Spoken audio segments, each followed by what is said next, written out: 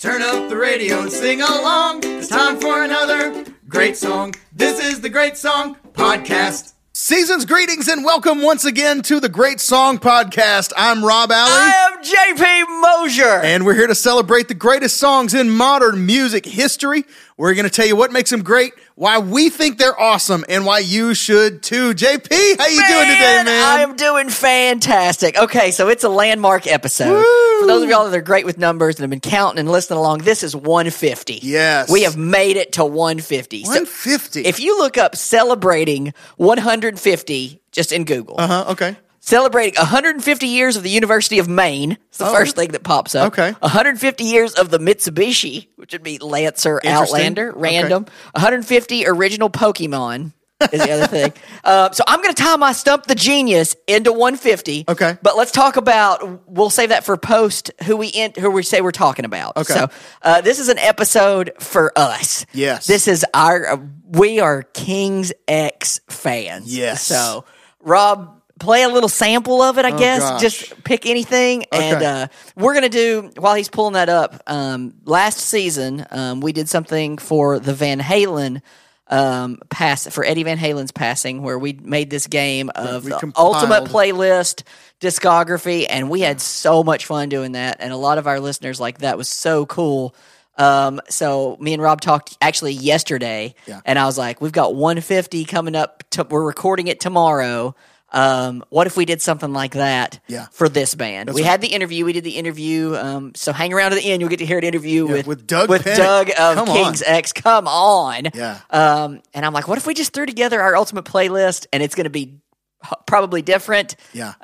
So hang along, enjoy the ride. So our original plan was to do their song called "Over My Head" from the album "Gretchen Goes to Nebraska." So I'm going to play a little bit of that, just so you can get a feel for what you're getting Where into we're going. today. Because some of you may not know King's X, some of you may have heard us talk about it, but not really know their music. But today's one of those days where we don't care if you know them or not. We don't care if you like them or not. These landmark episodes belong to us. These are for us. These are our fun ones. So we decided to just go ahead and do the whole thing and compile our ultimate King's X playlist. Let's start with a little clip from "Over My Head" from the album "Gretchen Goes to Nebraska." This is King's X.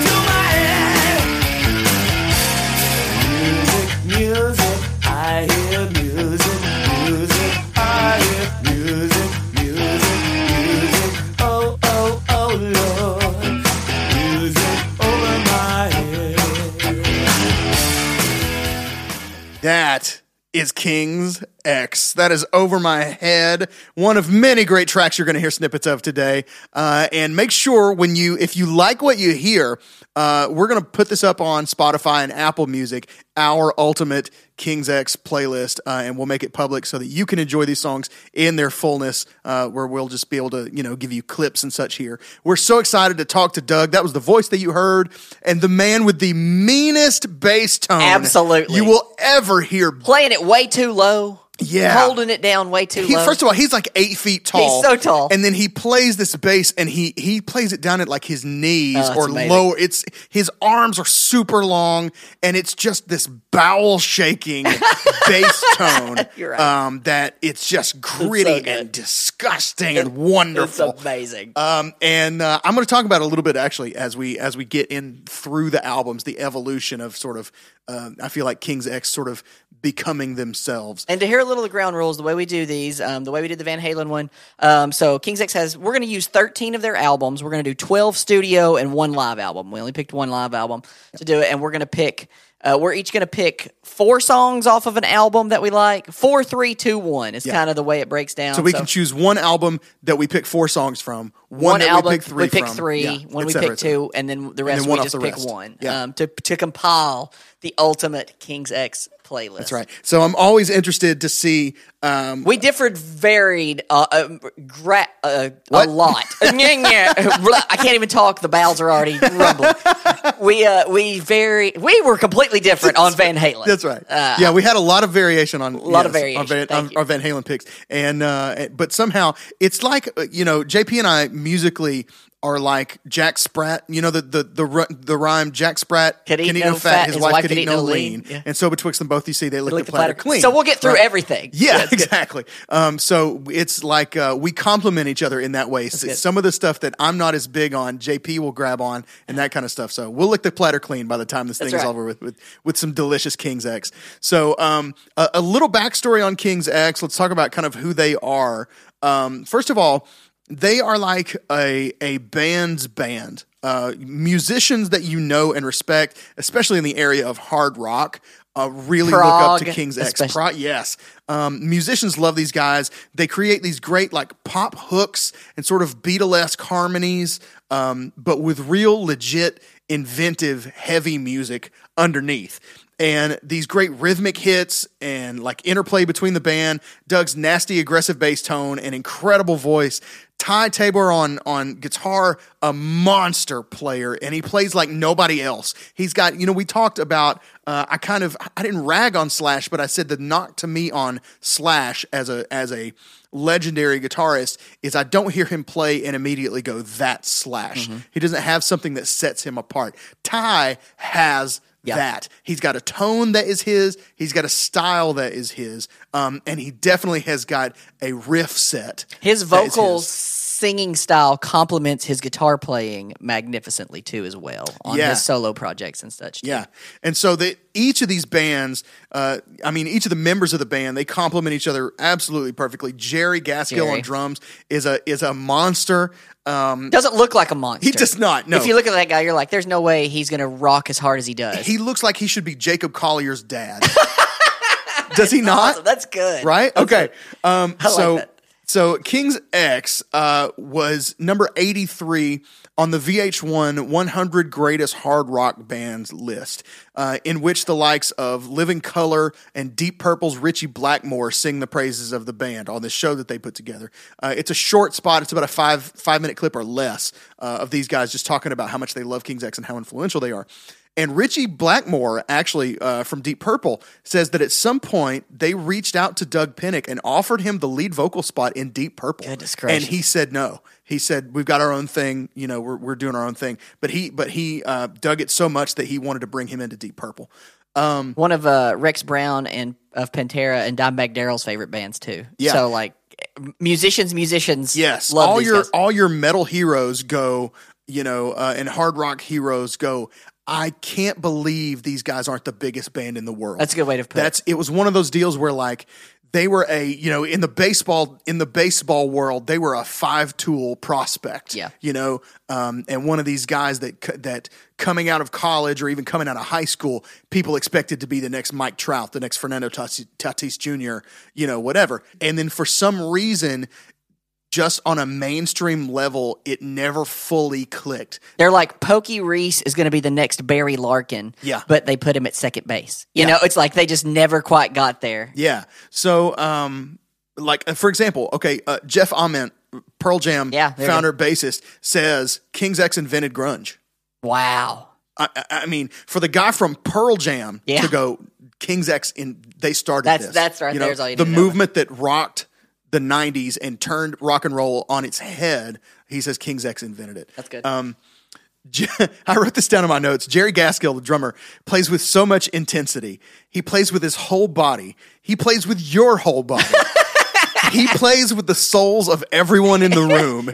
He plays with this really weird blend of efficiency and wasted energy. That's good. It's like his whole self is all in every note. I'm tired just watching him. Yeah. Like, I'm sweating. He between snare hits, he throws his hand all the way down at his side. If it's a slow enough song, he throws his hand at his side and wastes all this movement. His shoulders and everything is just jittering around. But then you watch him with his like right hand when he's playing playing the ride cymbal, and it hardly moves in between beats. It's like just it moves 2 inches away and then jerks to the cymbal and jerks back. It's this really strange blend of wasted energy and efficiency. And that's in general what I go for in my life. I think my lifestyle could be my lifestyle could be described as a really weird blend of efficiency and wasted energy. That's awesome. How could somebody that's so obsessed with efficiency be so wasteful with their life? I think that you could argue is me in a nutshell in certain ways. Their first album, King's X first album, Louder Sound magazine, by the way, calls them the greatest ever cult band. Okay. I think that's about perfect, right?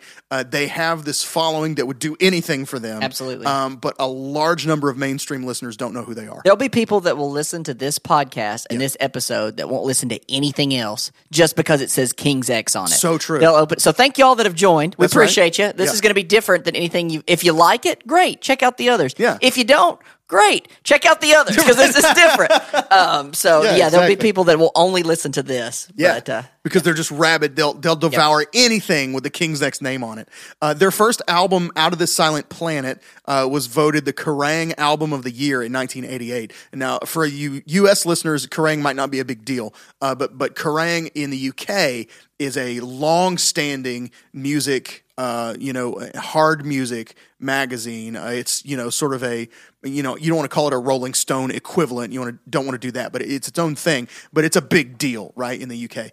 And it was the album of the year in 1988. Their second album, Gretchen Goes to Nebraska, was the number 3 album in 1989. and we're going to talk on them. Don't worry. We're going to give you samples. Yeah, they're this rare band that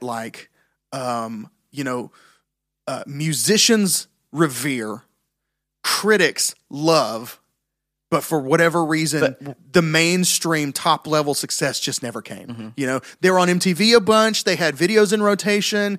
It's just the Christian music fans thought they were one of them even. That's right. So early on, a lot of people thought that they were a Christian band. And this, honestly, King's X is the first band, I think we've maybe talked about this before, but King's X is the first band that somebody told me, they're not a Christian band, but they're a band of Christians. You ever get that? Yeah. Like people will say, by the way, that's how Christians will say they want you to listen to something, but they want it to still be cool. They'll go, it's not a Christian band, but they're a band of Christians, you know. And I think King's X is the first band that I was presented to me that way. But because they did do a lot of playing early on, they were a band sort of before they were a band. They played with Phil Keaggy, one of your favorites. Yeah, with Petra and Phil Keaggy. They played with them. Yeah, they were the backing band for Keaggy. And we talked to Doug about this. Like, Keaggy's he's on my Mount Rushmore of humans, like not just musicians. Like, I love that guy. And yeah, they were his band for a while on the Flip Side tour, which is money. Anyway, go ahead. And if you remember Morgan Cryer, anybody remember Pray in the USA? There we go. Ty Tabor wrote that song. Not the Miley Cyrus song. No, not Party in the USA. But Pray You Can Still Pray in the... So they definitely had a background in Christian music, and they had a background of Christian faith, but they were not a trying to be a Christian band. I've seen interviews with them where they all talked about sort of being basically repelled by the Christian music industry, that they saw things behind the scenes that sort of made them gag, and they were like, we don't want any part of that.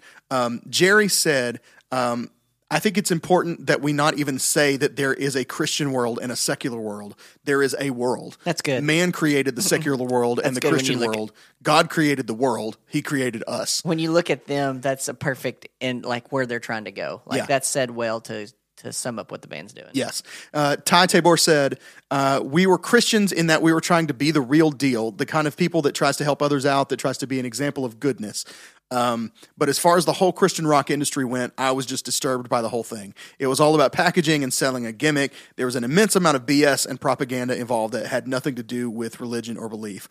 I'd told Jerry and Ty, this is Doug Pinnick now talking. I got a quote from all of them. I told Jerry and Ty I wanted to put a band together with him, but I didn't want to be a Christian band. I didn't want to play Christian churches. I didn't even want to be associated with it because the C word was the kiss of death in the 80s. Christian bands were just deemed a joke. So that's where they started. and even from there's been sort of further, evolution and change in the, their belief systems and the things that they represent and are passionate about. But the thing that they never changed was that their music is just it's wonderful, insanely good and enjoyable. And there's all kinds of articles out there on why they never made it big. And Doug, we asked him about it a little bit on there. I don't know if it'll make this portion because the interview is pretty lengthy. Yeah, so we won't have everything on here. That's right. Rob we'll include the full interview in our Patreon episode. Because we told everybody we'd put the complete interviews there, but we'll give you the very best in this interview. And then if you're a completist, you can go to patreon.com/greatsongpod. And if you want to support us there, we can say thank you by giving you the full blown episode, the full blown interview, and some other things. But even down to the fact that at the time, having a black lead singer was maybe not something that was as readily accepted in the hard music world. You know what I mean? I know Doug has said that he thinks that may even play into it. So who knows? It's one of those things that just... But we love them. We love them, and you can talk all day about the reasons why they should have been the biggest band in the world. We would rather just say... This music is awesome. We love them, and here's why you should too. I'm jonesing to jump in. I want to play Stump the Genius real quick, and then you have something you want to hit on before we jump in? I got one other thing because it's going to be weaving in and out of the music. Okay. Do you want to do it now, or do you want to do it between? Yeah, let's go ahead and do Stump the Genius. Okay, let's play Stump the Genius. All right. Stump the Genius, Stump the Genius, Stump the Genius. It's time to Stump the Genius. Jump up and say your part. I say your part. All right, we're going to play Stump the Genius. We started this at the Rupert Holmes episode about a year ago or season ago. Yeah. So on we go. Here we go. 150. So I was thinking about things to tie into the 150. And we're in our 150th episode. I can't believe that. So we're going to play, do you think this classic TV show had more than 150 episodes or less than 150 episodes? I'm going to give you 5, and we'll see how we do. Okay. I think I'm going to... I think you think you're going to ace it? I think... I don't know about ace it, but I think I'm going to do well. All right. Flintstones, more or less than 150? Original Flintstones. I think less. More. Wow. 166. Okay. So 0 for 1. All right, fair enough. Jetsons, more or less? Less. Okay. 75. Nice job, Rob, on that. Matlock, more or less? I think Matlock probably had 500 episodes. So you're going more. Yeah. 195, just barely, but beat it. Matlock. Gilligan's Island. Less. Rob is in the zone. 98. Final, Dragnet. Ooh. Dragnet. Man, it's so iconic. I feel like it ran for a long time. But was it like I don't know. This is a coin flip for me. I'm gonna say less. It's more. Darn it. And then I'm gonna tell you 276 episodes of Dragnet. Whoa. What in the world? So, and then I'm gonna tie this back in. Wow. So the answers are more, less, more, less, more, less, more. And that's how I feel like people listen to King's X is they're like, oh, give me more. And it's like, whoa, too much. But wonderful. Bring it down just a bit and then more. But for us, it's more. So, more, less, more, less, more. There we go. All so right. Flintstones, Jetsons, Matlock, Gilligan's Island, Dragnet, Great Song Podcast, 150. Okay, I want to make note of one thing that you're going to hear as we listen to a lot of these songs. And that is the idea and the concept of drop D tuning. Okay, we talked to Doug about this a little bit, but I want to kind of set it up and so that you can be listening, okay? Drop D tuning, standard tuning on the guitar is what you would call E standard tuning. And it's your high string is an E, and then it goes down, and your low string is an E 2 octaves below that, okay? E-A-D-G-B-E. There you go. Yeah. Or high to low, it's E, B, G, D, A, E, okay? And what happens is, if you tune that low string down to a D, then your last 3 strings are D, A, D. And it makes basically what we would call a D power chord, okay, that has no third in it. It's not major or minor. They just call it a power chord. It's a root 5th root. And drop D tuning had been done before, but in its modern usage, Not really. Okay. So if you listen to like Harvest Moon, by Neil Young, and a lot of early blues and even, some other classical stylings would be in like an open D tuning where if you just strummed the guitar, it would make a D chord, but the regular strings aren't set up that way. And it's different than dad-gad. It's different than dad-gad, which is another alternate tuning. But stuff like even like She's So Heavy by the Beatles is in drop D tuning, but it's not done where you're moving chords around. It's just done where there was a low note at the end. They go bum bum bum bum bum bum, that kind of thing. It's not done where that power chord is really brought into play. Led Zeppelin's Moby Dick. It's a blues riff on an instrumental that's really an intro and outro to a drum solo. That song is really a drum solo. I don't even really see why it needed to be in drop D. It is, but it doesn't make use of the drop D tuning at all. One big example is Van Halen's Unchained. Okay, and although it's not exactly the modern usage, but you hear the impact of it going forward.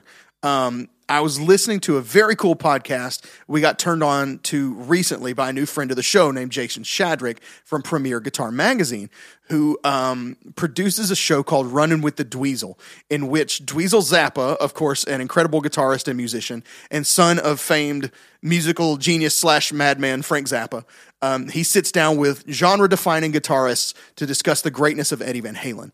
And it started coming out. It wasn't intended to be a sort of retrospective on Eddie after his passing, but that's just sort of how it played out because of the timing. Of it. But Nuno Betancourt from Extreme was talking to Dweezil about the first time he heard Unchained and the impact it had. Like, it was the thing that opened his eyes to this sort of dark, heavy thing that you could get into. And it's actually in drop D flat because they were tuned down a half a step, and then the bottom string is tuned down a whole step. So it's even got that extra edge of being a step and a half below standard tuning, which is really kind of raunchy. So as the modern usage of drop D goes, the debate rages about who its predecessor,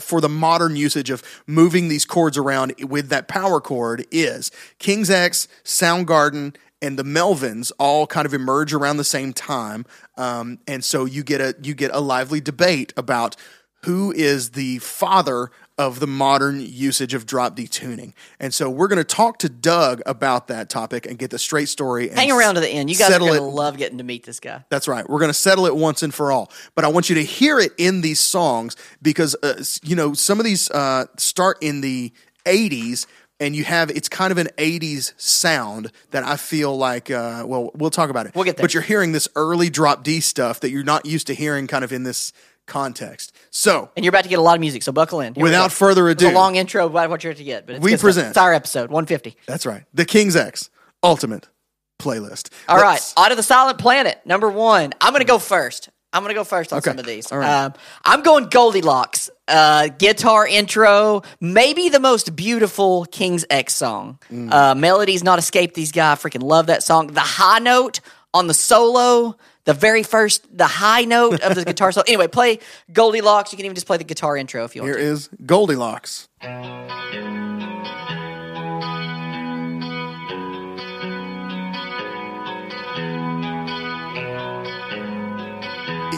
Even that just sounds like Ty. Yep. I don't know why, but it just does.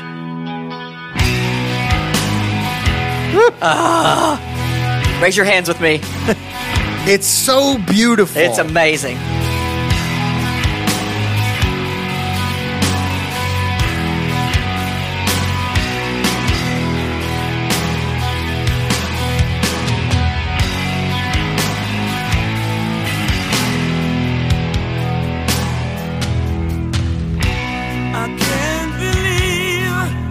Let me get to the chorus, okay? I'm going to skip to the chorus. I made it through another year, even if alone.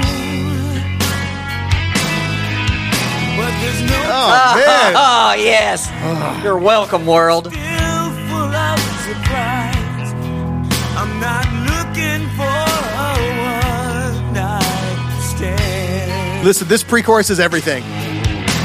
Stand behind you and I watch you from a mile away.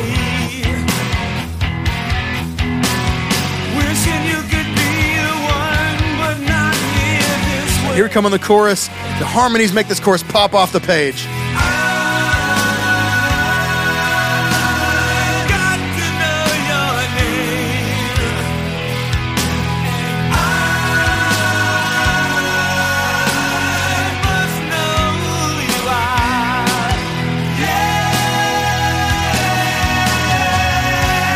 Oh my gosh. All right, I let that play a little longer because that's my pick too. Okay. My pick is man, Goldilocks. look at that. An agreement out Yeah. the door. Okay, Out of the Silent Planet, great album, but pick it up. Okay, Yeah. good. Named after a C.S. Lewis novel. Yeah, correct. C.S. Lewis has C.S. Lewis is a famed Christian author and apologist, but he has a series of sci-fi novels, a trilogy of sci-fi novels, and it's called what's it called? I don't know. It's Paralandra, Out of the Silent Planet, and something else. Anyway, this is named after one of those novels. Number two, second Gretchen album. Goes to Nebraska. Neat that the song "Out of the Silent Planet" Yeah. is on here. Yeah. Not on "Out of the Silent Planet," but that's not the one I'm choosing. Concept album. I mean, biblical, spiritual lyrics throughout. Mission about the TV preacher, televangelist, but not the one I'm choosing. I'm going the one we played at the beginning. Over my head. Over my head. It. So since we've already played the first in the beginning, go to the guitar solo if you can, just because I want to hear the guitar solo. All right, here we go. It's us. This is good. Right here. Oh. Great start to a solo. Yeah. Oh, yes.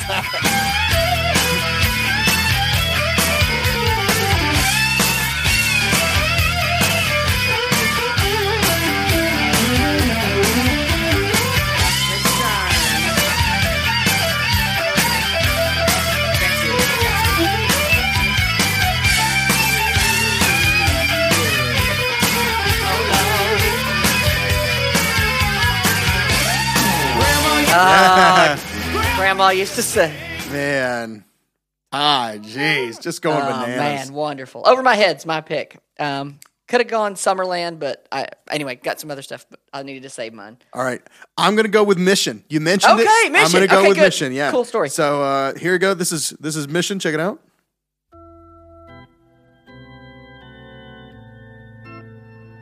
This is basically about fake televangelists bilking people out of money.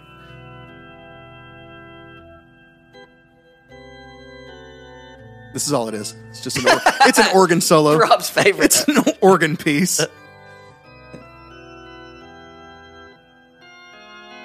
What's the Bruce song about the televangelist? Preacher in the Ring? Preacher in the Ring, yeah. I always think of the Phil Collins song, the Jesus He Knows Me, every time Yeah. Oh, it's getting a little dissonant. Something's wrong. Something's wrong in the church.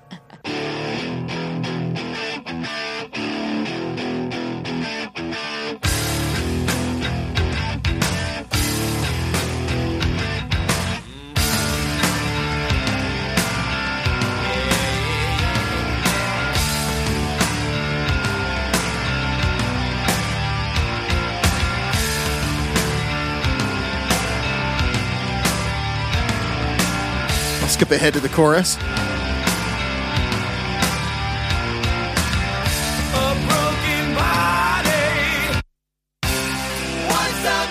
Nailed that.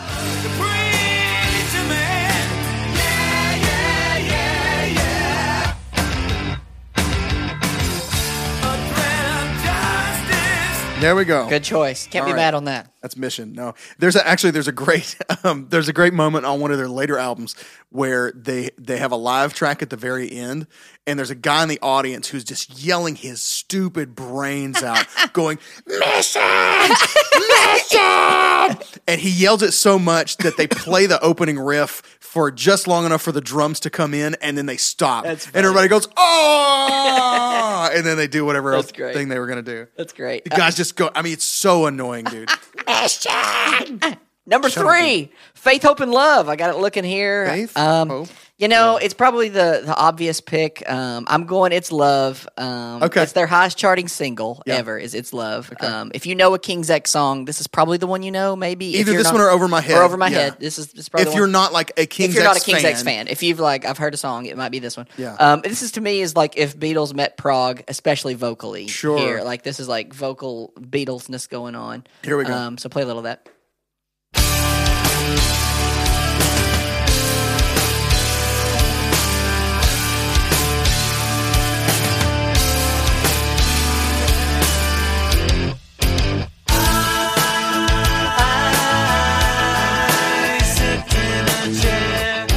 voice can sing.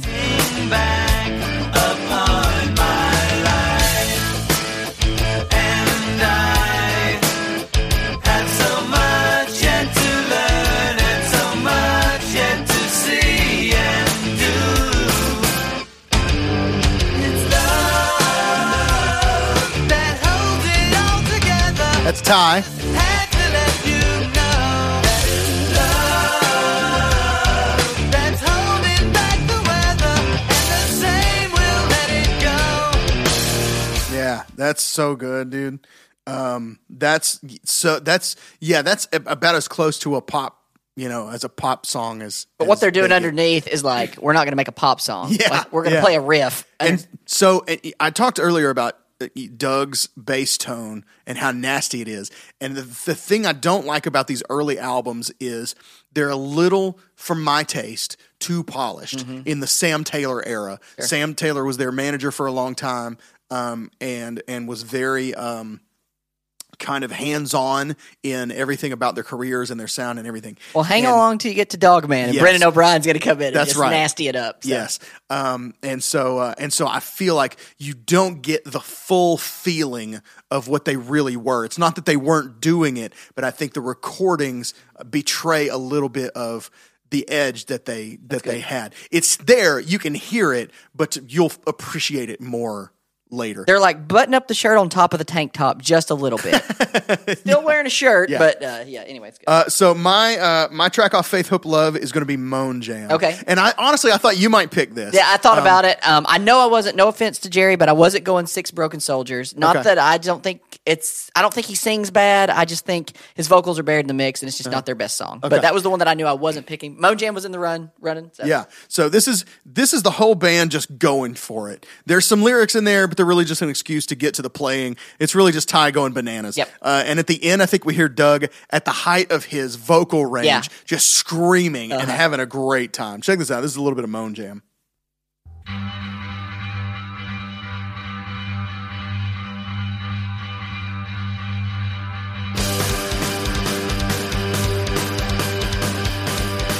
And this is about as close to like new wave punk as they get.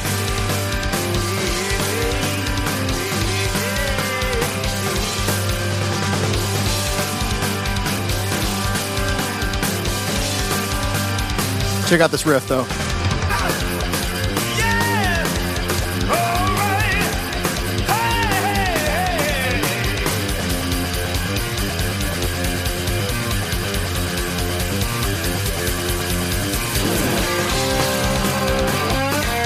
And then Ty just solos for like a long time. It's like a 6-minute song. So. Yeah. But Let me skip to the end too so you can hear Doug just going.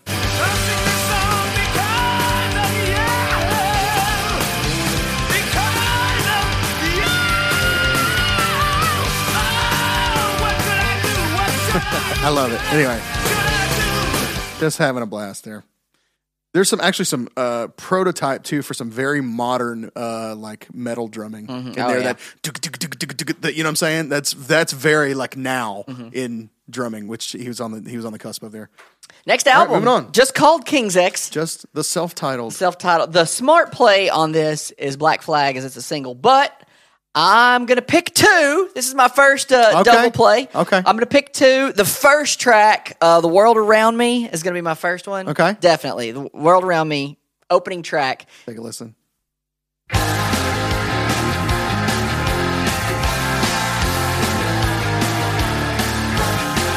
Perfect example of drop D tuning. You hear those chords just moving as chords. One morning walking down the street where nobody walks, nobody can hear. You're starting to hear It sounds the modern King's X. around me. Incredible scene, I had to believe. I saw a difference to the way I see. The mystery said, come and see the world around me. Yeah.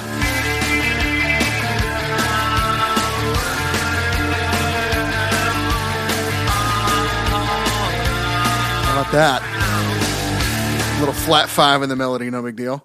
Okay, all right. What's number two? Number for you? two, we've played it on a game before. So Okay, oh. well, you know where I'm going with it. Yeah. Number 4, Lost in Germany. Here it Love this riff. Yeah.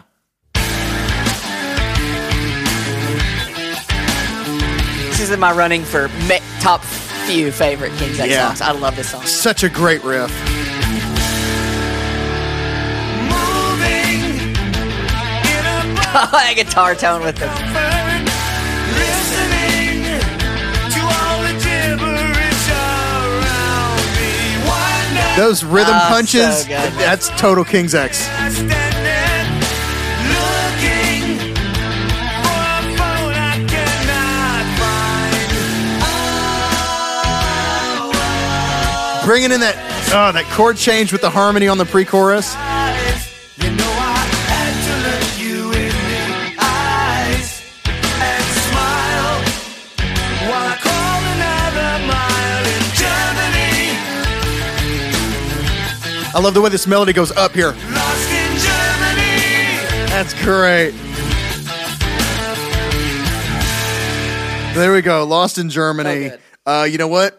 That was my pick too. Okay. Lost in Well, good. Germany. That's why we got to play it a off little the King's longer. X album. That's Yep. good. Okay. Good. Honorable mention to Black Flag. Yeah, Black Flag's the single off Black Flag could have been on Dogman. I feel Yeah, like. that's You know what I'm good. saying? Yeah. It's got that sort of edge to it. It could have been on Dogman. Okay, which segues us into Dogman. Dogman. Which this may not make any sense. There's another album of theirs that's my favorite album. Okay. But this has my favorite songs. Okay. Does that make any kind of Sure, sense? At absolutely. All? Surely I get pick that. up what I'm saying. Yeah. And I'm going to use my 4. Okay. Here, this is my first 4. So I did my 2, and you're going to see the progression of JP like right here. Okay. This is JP's King's X era. All right. So let's go title track, which Okay. may be the best starting of an album Opening, ever. yeah. Ever. It's so good. So hang on to something, grab onto something, you're about to get And hit. now you're going to hear King's X at the height of their powers. And this is Brendan O'Brien, and this As is producer, raw. Me yeah. and Rob have talked about how the mix on this is sometimes can be a little irritating. Yeah. In the best of In the ways. mid-range, yeah. So, but this is wonderful. Here we go. So. Let me take it back if that ain't what I meant.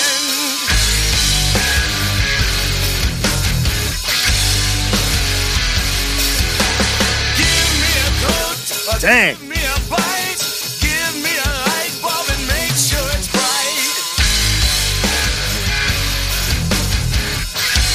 Sesame Street lyrics with the rhyming. It's wonderful. Give me the moon, or give me everywhere. Give me some power to spray up in the air. Up in the air. Let me take my thoughts away to think Rob is imitating Jerry for the best of our music. help me do with me to be the darling. Give me some Boy, Yeah. son. Do yourself a favor and listen to the way he sings "To Be the Dog Man" later on, and you will not be disappointed. Man, Wonderful. I mean, there's nothing on earth that rocks more than that. That's true. There might be things that come up to that level. Nothing- There is nothing, nothing that ever outrocks that. that. Outrocks that. Yeah. Okay, I'm just going to go next song. I'm Okay. going Shoes. Okay. So on we go. All right. This is a brilliant song. I love the way they start this song. That's wonderful. It's so great. Who needs music underneath it? Just let us carry it. Yeah. So get ready. And I then love when this. the music kicks in. Oh, man. There can be but better ways from yesterdays to me. Somewhere there are better days for better ways to be. Sunny days. Wow, I made a Sesame Street joke earlier, and it said Sunny Days there. True. Is it still a blessed thing to live and live some more? And I'm left with the truth, and I'm right Dang. in my mind, giving some of the time, maybe never. So I walk in these shoes, what I feel, it's the blues. Thinking, hey, it will do. Yeah. All right. So we could just play this album and I could listen and be happy. I'm going to jump ahead next to number 9. Going to go Complain. Okay. Yeah. So much easier. Yeah. Love this song. Check it out. Ozone disappearing in the sky. Mudman asking us why, ask why. If I could find my magazine, this bug would die. I complain.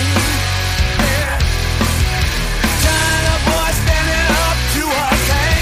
Southern boy living in the house of gang. I can't seem to get my motor.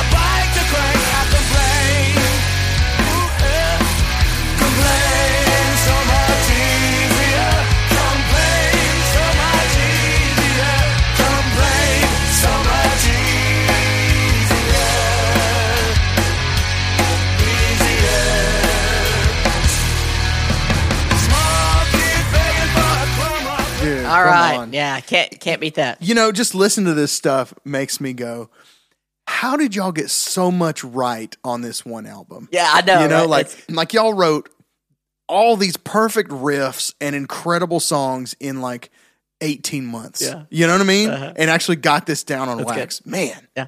Number 4, I'm going cigarettes because the one time I've told the story before on the podcast, I cried when I saw Tate Moore play this live when we saw him with Satch and Dream Theater. Just beautiful. So amazing. I don't care where you play it here. I got an intro, I guess. I'll start at the beginning Start and at the intro but then 'cause get it's into a little bit of recognizable. some of the other stuff. Yeah.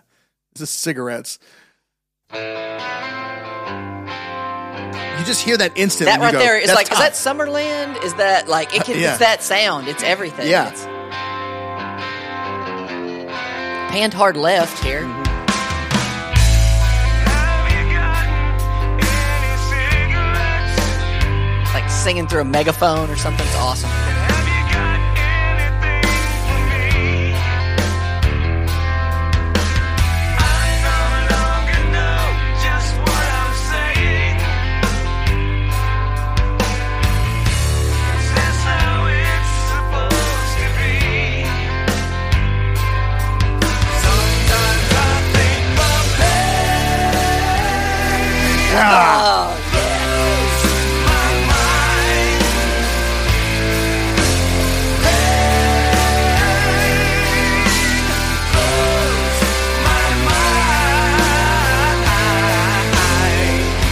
Now let's hear a little of this solo here.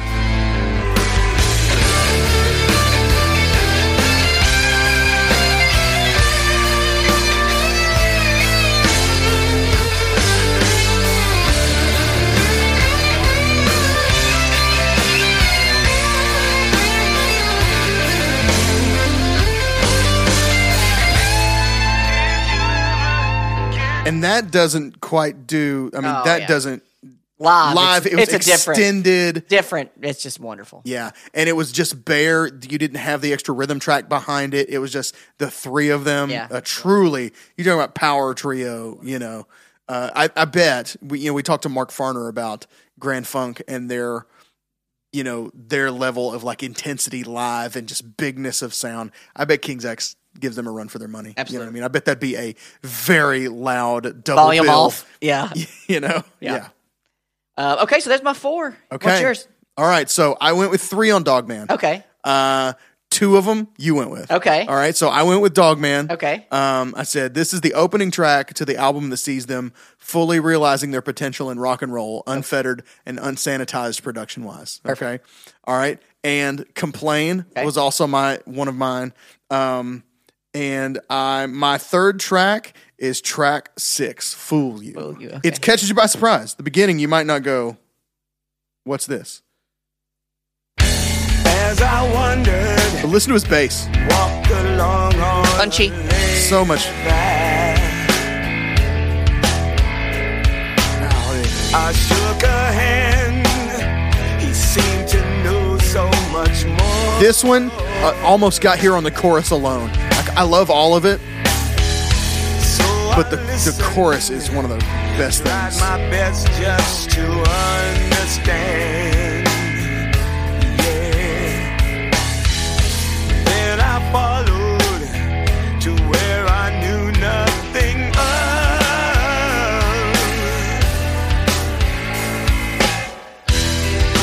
Over the hill, come see the thrill.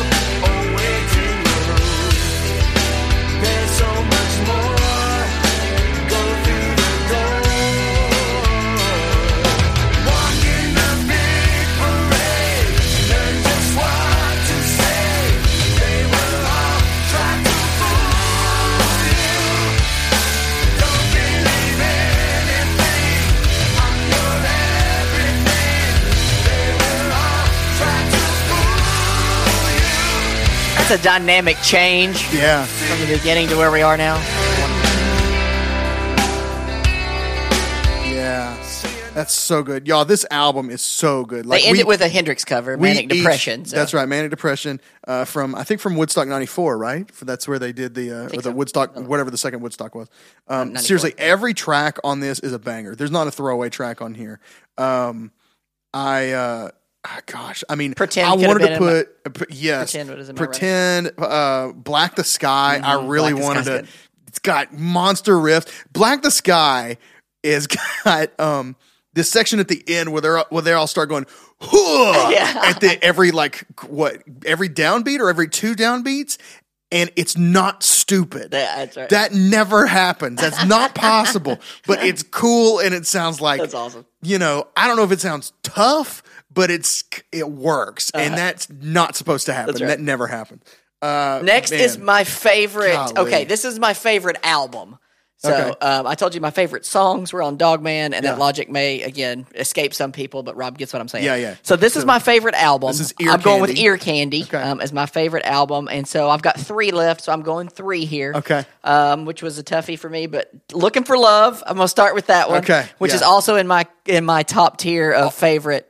This King's is the X. song that if we weren't going to do Over My Head for this album for this episode, Mm-hmm. we were vacillating between that one and this one because this year is the 25th anniversary Yep. of this album. Yep. And so we almost did Looking for Love. You and I have played this one together in We lots have. of bands and stuff.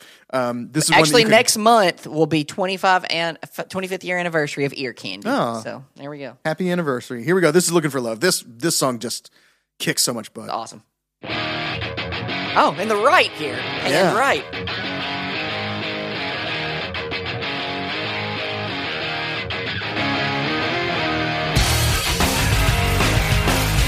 Dang.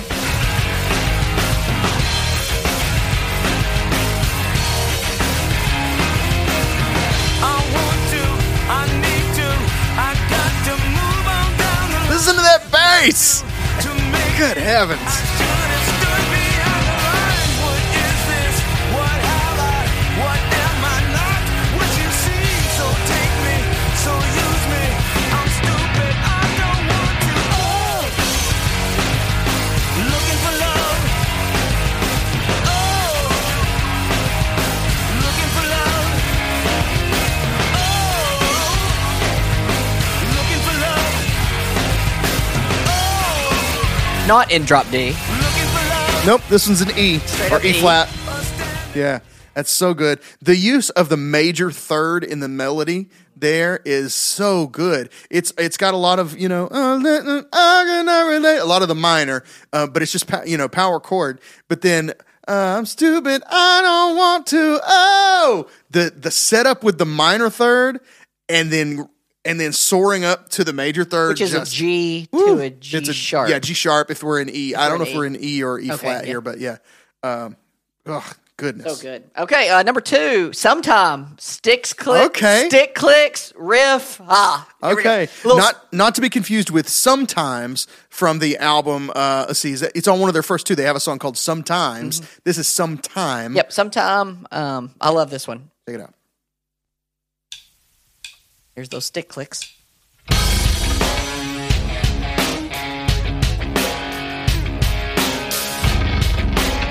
Riff What master. even is that? Goodness gracious.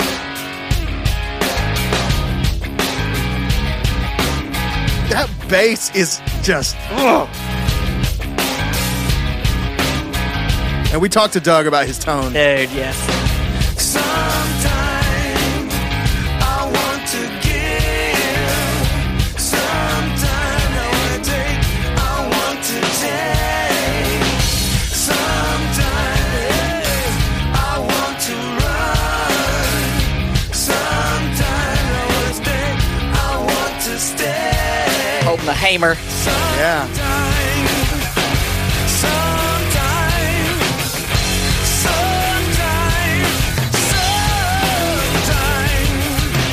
Yes. I want to play. Hang on, I want to play one other spot from this. Okay. The second, I don't know why I love this so much. When they come out of the chorus the second time to that little breakdown, the little thing he does on guitar. It's not. I don't know what about it. It's just a little wiener riff, but I love it.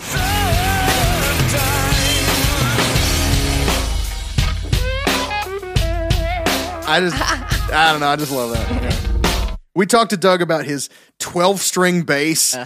If you've listened to our Pearl Jam episode, we might have mentioned the use of a 12-string bass and how that all works. We'll talk to Doug about that, about his pedal, his amps and how he gets that just, I mean, it's an unthinkable tone to still have any kind of clarity at all is, you know what I mean? It's not just blah. And this is in the 90s, remember? Yeah. So it's not like technology can help clean it up. Yeah. So it was beautiful. Okay. Number 3, Lies in the Sand, man. Got to do it. So slow, but I love it. Not to be confused with Lines in the Sand. Yes. By Dream Theater, Dream Theater. featuring Doug. That's right. On vocals. So, which that song is, that's Yeah. on every list that I'm ever in. Yeah. It's wonderful. I kind of want to play it too, but I know, right? We're going the slowest of all songs that I think is on here, but so good. Lies in the Sand. I'm so glad you picked this one because I wanted to. Okay. And my numbers wouldn't allow it. Okay, here we go. Lies in the Sand.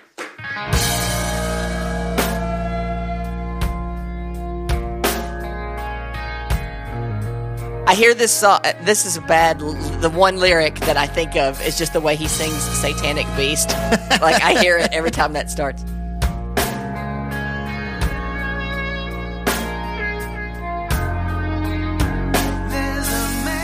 Ty's got vocals on this one. Beginning with Ear Candy,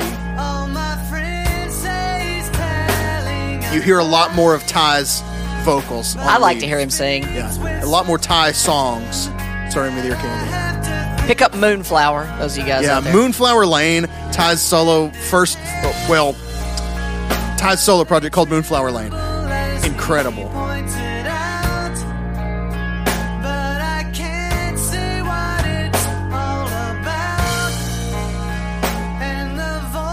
Anyway, that's, Lies in the Sand. Should we do the chorus? Yeah, absolutely. Okay, all right. Here comes the chorus. Is it all something new? And will I see it too? Or is this just continuing man? Throughout all history, claiming they all can see what the evidence falters just short of my head. And there are lies in the sand. So good. Little Ebo action. Beautiful. It's just great. Pick up Ear Candy too, guys. That's my favorite. Pick up Ear King's. Candy. If you're going to pick up a King's X album to be introduced to, do you think that's a good one to start with? I think probably Dogman is Dogman? the quintessential King's Okay. X album Okay. for most people.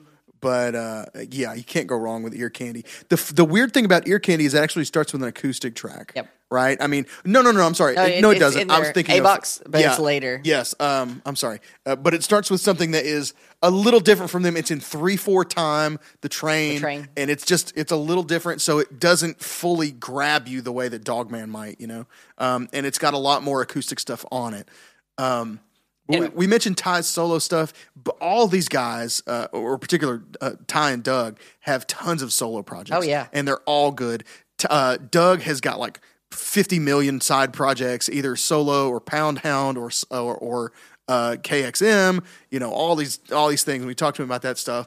Ty has a bunch of solo projects, a bunch of side projects. He has one of my all-time favorite prog projects, which would be with his band Platypus. I say his band, his side band Platypus.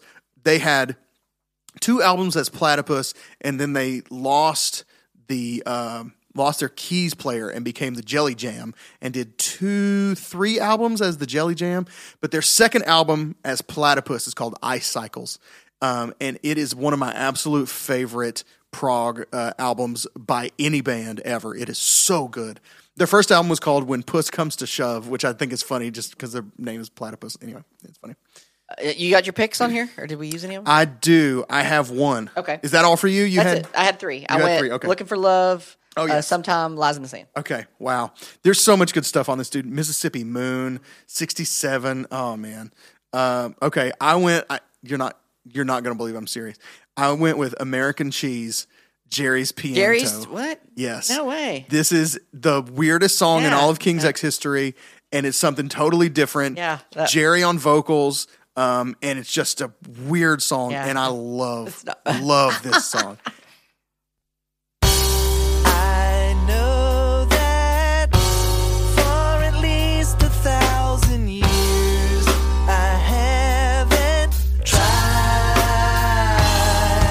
piano, these weird diminished chords everywhere. Maybe 10 or 12 long years. I wonder who's playing piano there. Ty? I'm not sure. Well, it says Jerry's piano. Maybe he is. Yeah. And I know that where the chains of doom are kept, I knew you would pick Looking for Love. Uh-huh. And so I knew that one was covered. Yeah, that's a smart way So to do it. I thought I would be safe picking this.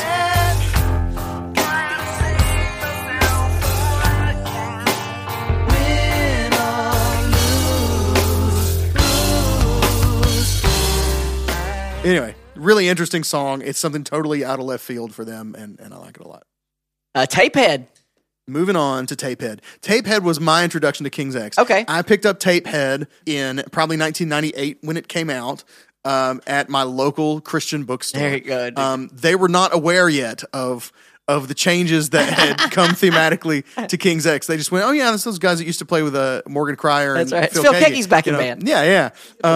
So I think if it, it would probably be laughable to the my guys in favorite- the band that I picked this up at Good News Favorite Christian album Bookstore. cover with Doug's wrapped in tape. That's Doug. Is it That's Doug head wrapped in tape? Doug's head wrapped in Wow, tape. Yeah. literally. Okay, yes. Oh, I picked mine. Sorry. Groove Machine, first track. Come Boy. on. It's tough to beat King's X first tracks Seriously. on albums. They know how to come out the I was gate. going back and looking like at first tracks, Dog Man, this one. So anyway, first tracks, you'll notice that I kind of land there. This is the best album that I ever took a chance on. Oh, I like that. I bought this knowing nothing about it. Okay. Never having heard it, only that I had a choir teacher in middle school who was like, check this out, and played me something off Faith, Hope, Love, I think. And I think he played me Moan Jam. And You're like, I remember and then them. I like down them. the road, I had a little money. You know what I mean? I had an allowance or whatever, and I had a car, and I would just go to the bookstore and check stuff out. And so I saw this, and I was like, "Oh, King's X, cool." And I took it up to the register, and the guy working the register goes, "You like King's X?" And I went, "I don't know." I'll This tell was you in the day tomorrow. we would just do that. Yeah, I'll That's tell you it. tomorrow. Put it in my car, and it changed my life, That's bro. Changed my life. Lay down your burdens by the riverside, Rob. Dang. Here you go. Let's do it. Groove Groove Machine. Machine. Yeah.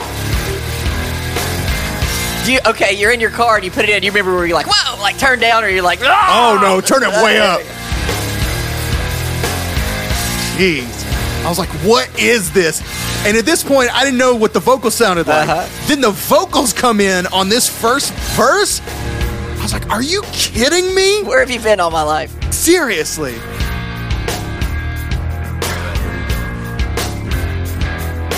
Lay down your burdens by the riverside. I'm in. And they're like, okay, this could be a Forever. Christian bookstore. yeah. Take a deep breath and go for a ride. Golly. Welcome to the Groove Machine. Welcome to the groove. Welcome to the Groove Machine. Welcome to the groove. Yeah. Just bulletproof. That song is Okay. super heroic. What's your, are you using a number? Or are you still you one? just had one. I just had right, one. I'm on tape tapped. head. I've used 2, 3, 4. Okay. I used it in the middle. All right. I selected 2 off of Tapehead. Okay. This, in a similar way, I think this is my favorite album. Okay. But it's not the one I picked 4 songs off of. Okay. Okay. So I picked 2 off this one. One of them is Groove Machine. Okay. The other is track number 9, Higher Than God. Check it out.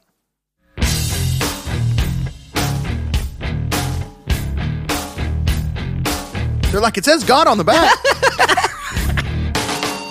Woo! That little, listen in headphones and hear the harmonics on the guitar going along with those snare hits. Once I felt inspired. Everything was new. The rhythmic play here, it's almost a multimeter thing, or polyrhythmic almost. Colder than ice I'm so glad we're doing this. Yeah.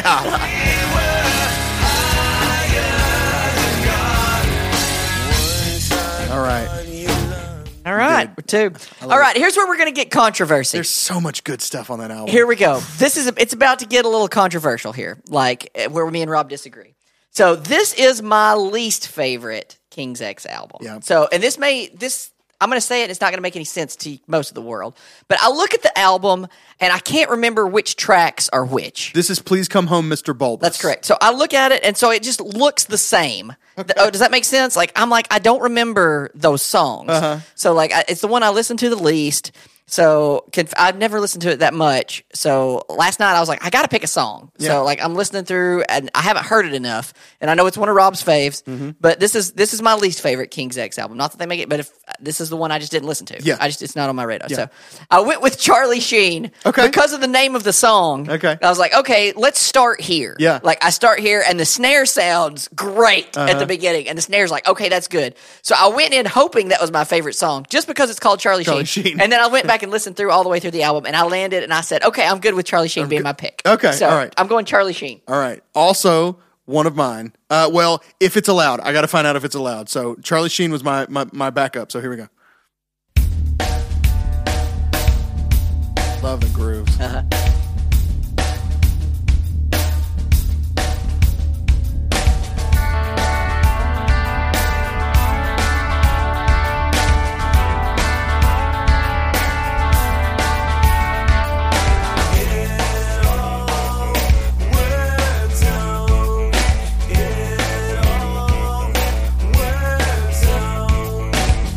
I like how the melody is going 1, 2, 3, 1, and the bass is going 1, 2, 4, 1. So they singing a 3 over a 4 chord. Uh-huh. Which is not unusual, but it's like unison with each other there, sort of. This song has one of my favorite, maybe my favorite King's X lyrics. It's before it goes to the chorus. It says, I don't want to hate you for what you're not sorry for. And I always love that line. Get to the chorus here.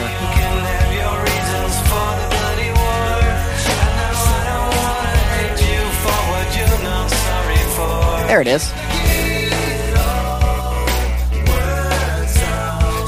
So now we've got a chorus over that little vamp that they were doing at the beginning. Are you my friend? Dear Charlie Sheen. Has no meaning whatsoever. They just needed a rhyme, and it's literally just Charlie Sheen. They thought about Charlie Sheen, thought it was funny, kept it in the song. So I need a ruling here, okay? Okay. I need to know the last 2 tracks on the song are Move Me and Move Me Part 2.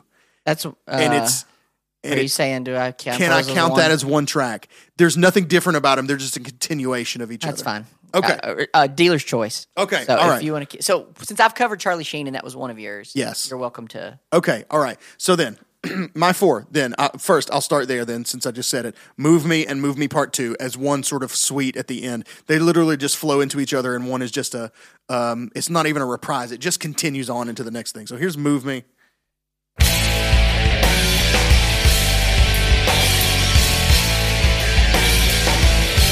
Ty recorded this whole album on a pod.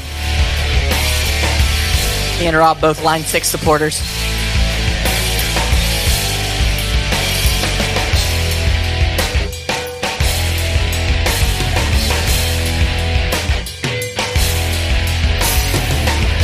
So this one kind of mellows out.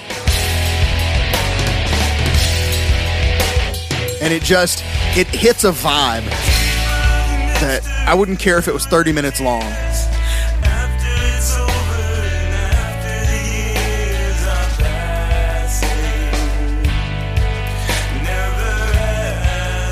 So it literally just does this for a long time. It'll hit the little opening riff again, but it literally just sits a lot at that. And then part 2, well, I think it's even got this refrain in here.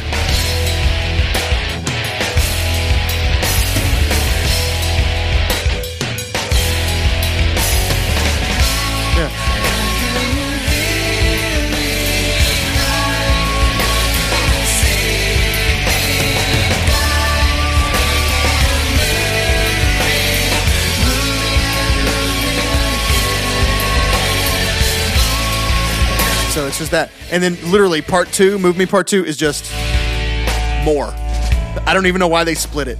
I guess because it would have been like a 12-minute track if they hadn't. I don't know. There's also throughout this album, there's little I guess it's the end of the tracks, like at the very end, it has somebody saying something in a foreign language and then go straight into the next track. It's just a really, I don't know, it's a really cute thing. I don't know why they did it or what the people are saying, but anyway. Okay, so that's going to be my first cut off of here. I'm going to go with. So what are you using? Are you using your 4? I'm using 4 on this. Okay, yeah. and so you use Charlie Sheen. That is 1, and you're picking 2 more. Yes. Okay, that's right. So Charlie Sheen, Move Me Part 2, and then I'm going When You're Scared. Check it out. It's really easy to hate everyone when you're scared. There's some just like darker textures on this album and darker themes. Making comparisons, faking your friends when you're scared. But he's playing all those arpeggios are really low. You know what I mean? Just very, I don't know, I just like this one a lot. And this is the album, we talked to Doug a little bit about this, where it feels like some of the verses and choruses lyrically are not connected at all. It sounds like they just went.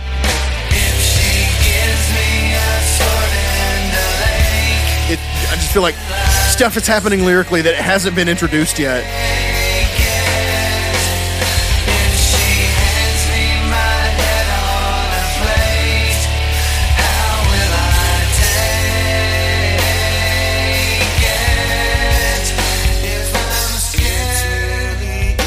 So I feel like it's almost like, okay, we're going to call this Scared. And Doug says, I'm going to write a verse. And Ty says, I'm going to write a chorus. And we'll just put them together. The hook is going to be Scared. You know what I mean? And we'll meet in the middle somewhere.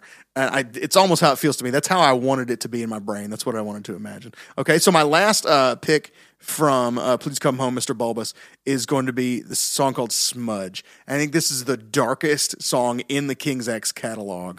It is grim, but it's probably my favorite song off this album.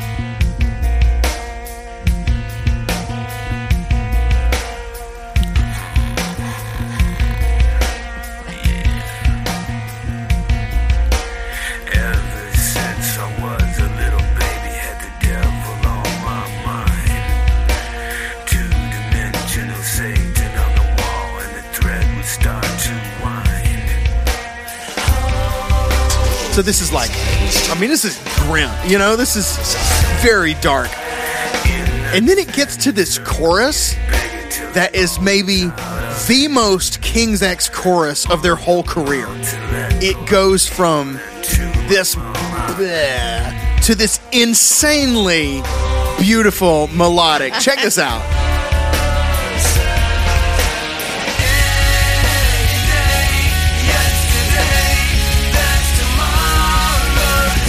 I mean, that's as King's X as it gets.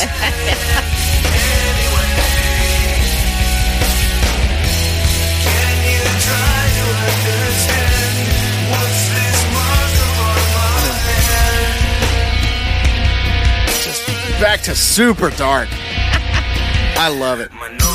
That's like extremely the darkest and brightest things they've ever, you know what I mean? Still not, that's still not gonna, I don't know. I can't. You just don't feel it. It's just not mine. It's just not mine. I love them. I love everything they do. I just can't, nothing grabbed me on that one. All right. All right. Charlie Sheen, I'm okay with, but on we go. Okay, picking it back up. All right, picking up 2001's Manic Moonlight. Manic Moonlight. I mean, false alarm, right? How about a little aux percussion and the Tom Petty sounding guitars to me, the rhythm sounding guitars?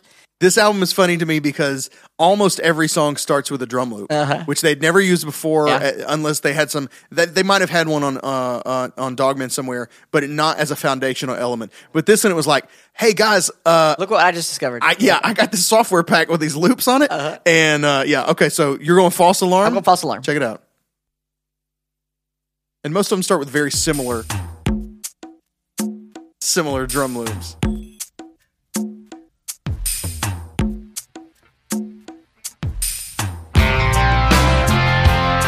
That's a classic King's X riff.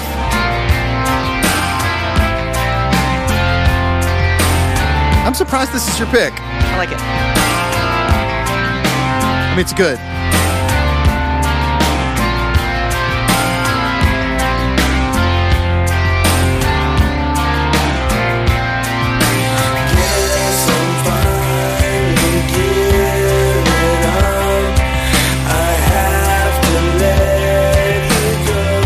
Doubled vocals, split left and right.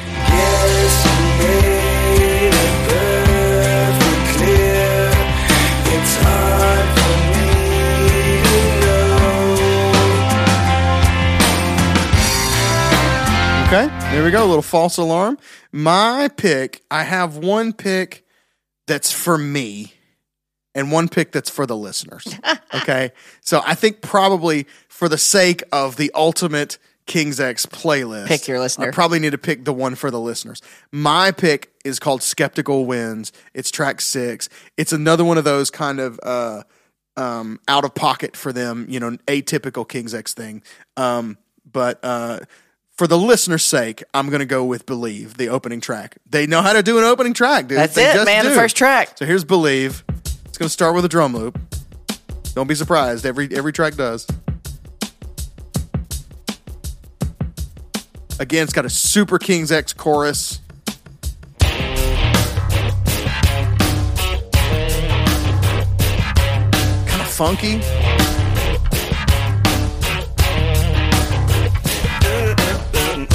And Doug just does those little vocal things like nobody else.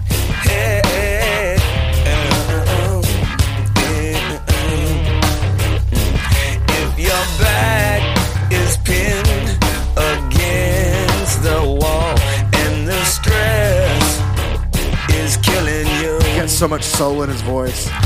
and the cross you carry on. So they're going to go again from minor verse to major, but not a relative major. Same chord, major.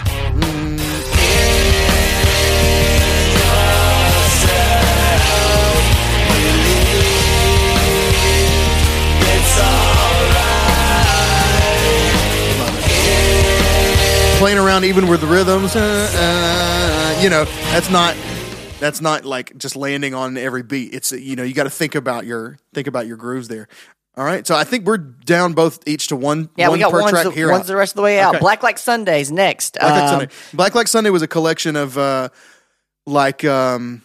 This is like fan demand. Like early tracks. The fans are like, we want you to put these out Yes. on an album. Right, yeah. So they re-recorded some of their old tracks, that had not been included, but they used to play at live shows, early demos, et cetera, et cetera, et cetera. Black Like Sunday is another one that's a smart choice. It's the first track, and it's like pow, right? And the first riff is so good. Then I thought I should go the Kenny Loggins song "Danger Zone." Just kidding, not Kenny Loggins "Danger Zone." I went with another famous title song, not the Fleetwood Mac version, not the Van Halen version, but the King's X version of "Dreams" with the bass riff at the beginning, no lyrics. That's all you need, man. Just dreams. Track 5. Here we go.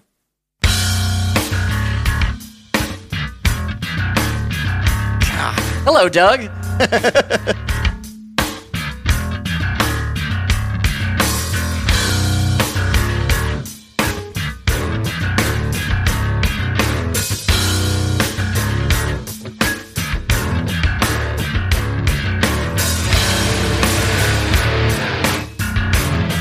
I love that. Yeah.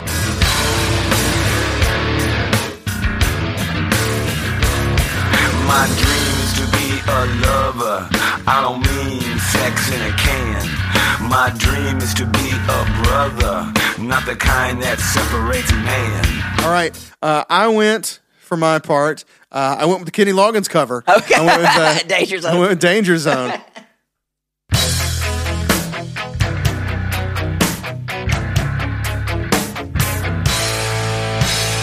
Doesn't sound like Goose or Maverick. This is a little, to me, a lot of this album feels a little younger as far as, writers. And even material-wise, it feels a little younger. I heard her all the time, And it should. I mean, but I don't know. a lot of this stuff they had done they modernized their tunings. You know, they might have played it in standard, but now played it in drop D, or drop D and now played it in B, or something like that. But I like this pre-chorus, and the chorus. I'm a boy, and I want to be happy, but my life is not a toy. Somebody help me, I'm living in the danger zone. And there we go.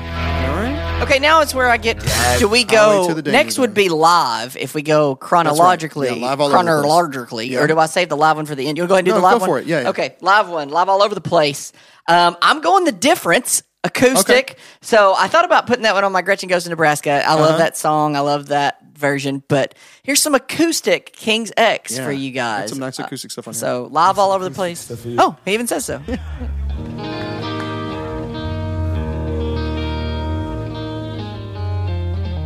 They can write a pretty song, guys.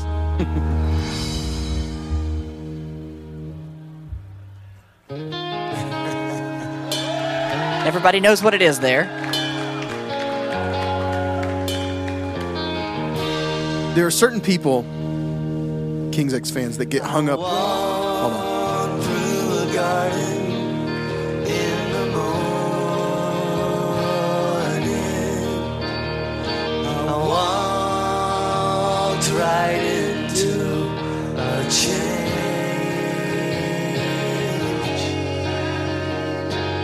No words were spoken, just a feeling. I cannot explain. This is their Seven Bridges Road. But I can feel the difference. I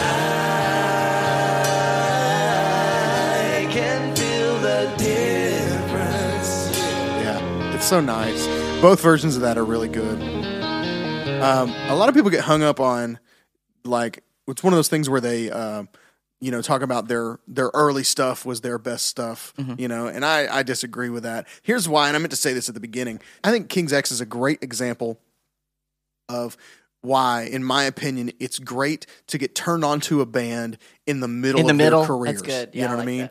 I'm really fortunate because I didn't get hung up on their early sound or their later sound. And a lot of time, I mean, you didn't realize that was going to be the middle of their career. Yeah. Like, you didn't know that could have been the end. It could have been, like, you never know. Yeah. But I agree. But it's enough of both, you know what I mean, that you can grow both ways, forward and backward, into what they were and what they're still, going towards. So it's harder to get offended with a band as they change if you haven't been with them since the beginning, right? And so then you listen back and you go, oh, I hear elements of what they're turning into, or whatever. So I really enjoy that. Same thing with, like, for me, Bruce Hornsby. Yeah, I know a lot of people are going to say that's a constant argument. Is people are like, it's not classic Bruce, and that's something I knew you were going to say that. That's good. Yeah. So. Okay. All right. Moving on. Oh, no, mine. Do yours. Mine on that album, I'm going with a little bit of soul. Okay. This is a cheat. This gave me one more off the tape head. Gave you one to pull, one off the tape head. So, yeah, here's a little bit of soul. Put a little soul in your pocket. Put a little soul in the street. Put a little soul in something. And put a little soul in me. Put a little soul in your lover. And put a little soul between the sheets. Yeah. And put a little soul in something. And put a little soul in me. Just a little bit. Just a little bit. A little bit of soul. Yeah. Anyway, lovely track. Love it. And that's one of those things. He's got several songs that will do that lyrically. He'll take one theme And like sometime, right? Sometimes I want this and sometimes I want that. Just put a little soul in this, put a little soul in that, and you use, wordplay to make it work. Give me a. Yes, exactly. Yeah. So dUg does quite a bit of that. Overtones. Two left. Overtones is it's not my least favorite, but it's the one I've listened to the least. It's your Please Come. Yeah. I'm going, the Bebox song has the Little Richard line in it, the Tutti Frutti. Have you listened through the album? Yeah, they do a Tutti Frutti reference in there. Alone would have probably been another one for me, but I'm like, okay, I can't do another opener. Right, yes. So I went Fly. No matter what you do, no matter what you say, I love the gang vocals on Fly. Okay. So that's going to be my pick. I'm going Fly. All right, check Track it out. 4. I'm so glad you said that because I literally had to go through the thought process of, if I just pick the first track off all these albums, people are going to think I don't know the albums. Don't listen through. You know what I mean? Yeah. So that's so funny. All right, here's Fly. They just know where to put their opening track. That's right, man. No matter what you do, I do like this song a lot. This is my second pick. Doesn't like it. Doesn't like it. No matter what you say, always somebody who don't understand it. Don't understand it.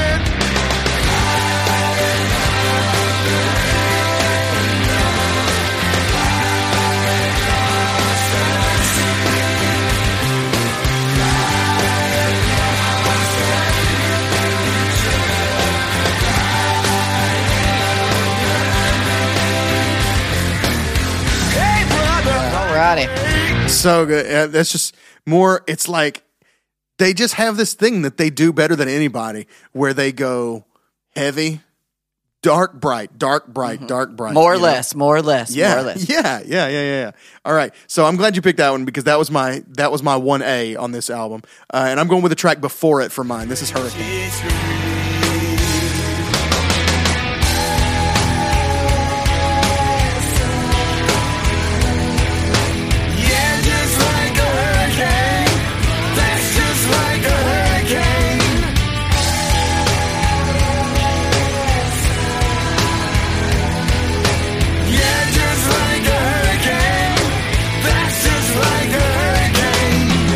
I like that a lot.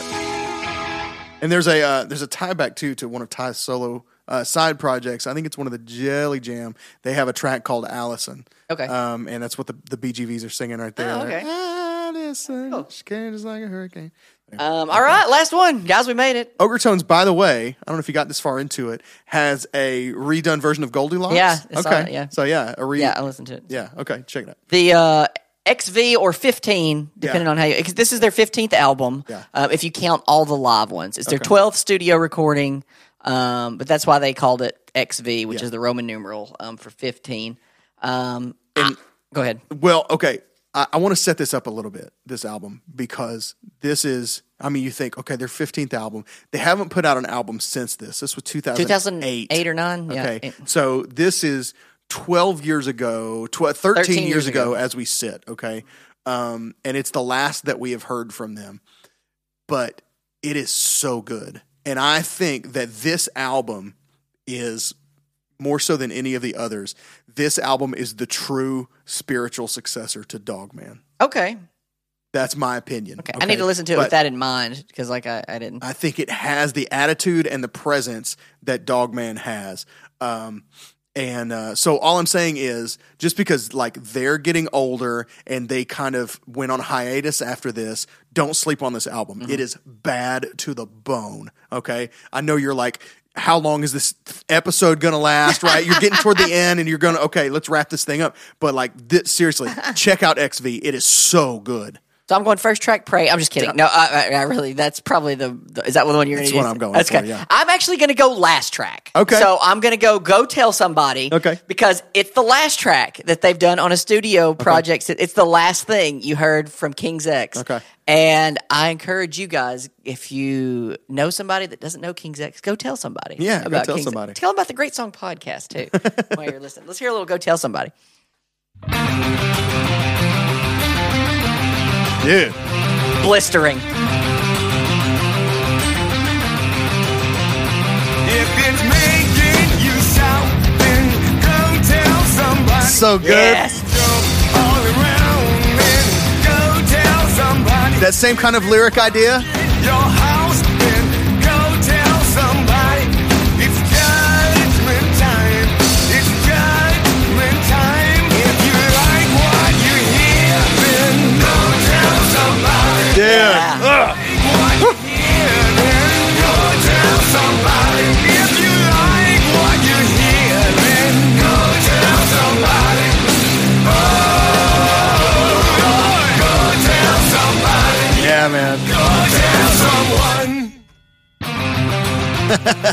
so good. That's so good. All right, so check this out. Let's see. Okay, so I'm going with Pray, which is the opening track, which has a similar lyrical idea. Okay, you'll sense a similar thing in the lyrics. But this track is so good.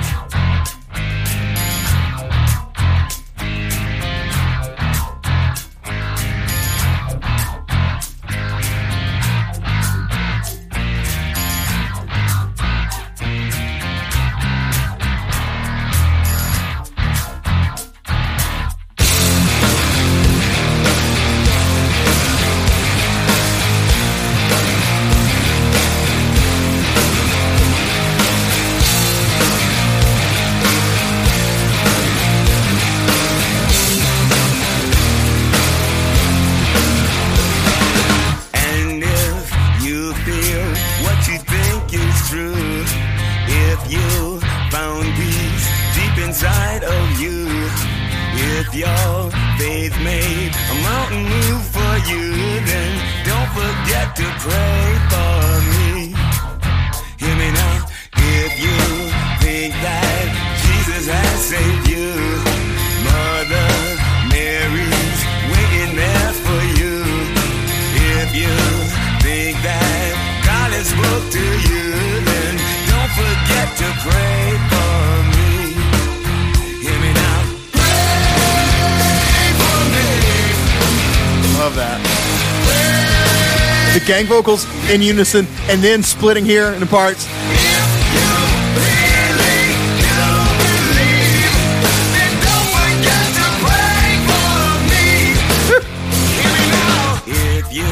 That's so good. Thank you guys for joining us on the 150th King's X journey. This is going to be a long episode. It's going to be long because we're about to talk to Doug. Yeah, that's right. And he is not short-winded, which was fine with us. We're like, we're hanging out with DUg Pinnick. I know, right? So we'll trim it. We'll trim it up. That's right. If you want to hear all of it, and go to hear 6 more hours, just come on and hang out with us. No, it's seriously, thank you guys for sticking with us. Some of you have been with us since the very beginning of this show, and I can't believe that you've sat through, essentially 150 hours of your life with us. It's just mind-blowing that you would, make that kind of time and space for us in your lives, because I know you're as busy as anybody else. So, thank you guys so much. Some of you are new to the show, and you've been with us for a while. We have people, we had somebody that was like, hey, I caught the show, basically at the time, 6 weeks ago, 5-6 weeks ago. Back and listen to the whole back and they catalog. had caught up to now. It's amazing.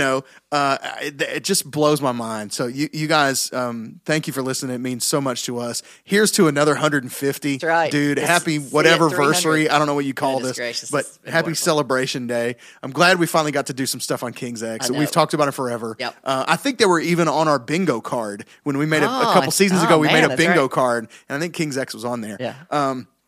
So anyway, we got a great interview coming up with Dug Pinnick, lead singer, bass player of King's X. And if you want to connect with us more, hit us up on socials at Great Song Pod on Facebook, Instagram, and Twitter. Join the Facebook group. A lot of fun going on at Great Songs and the great people who love them greatly.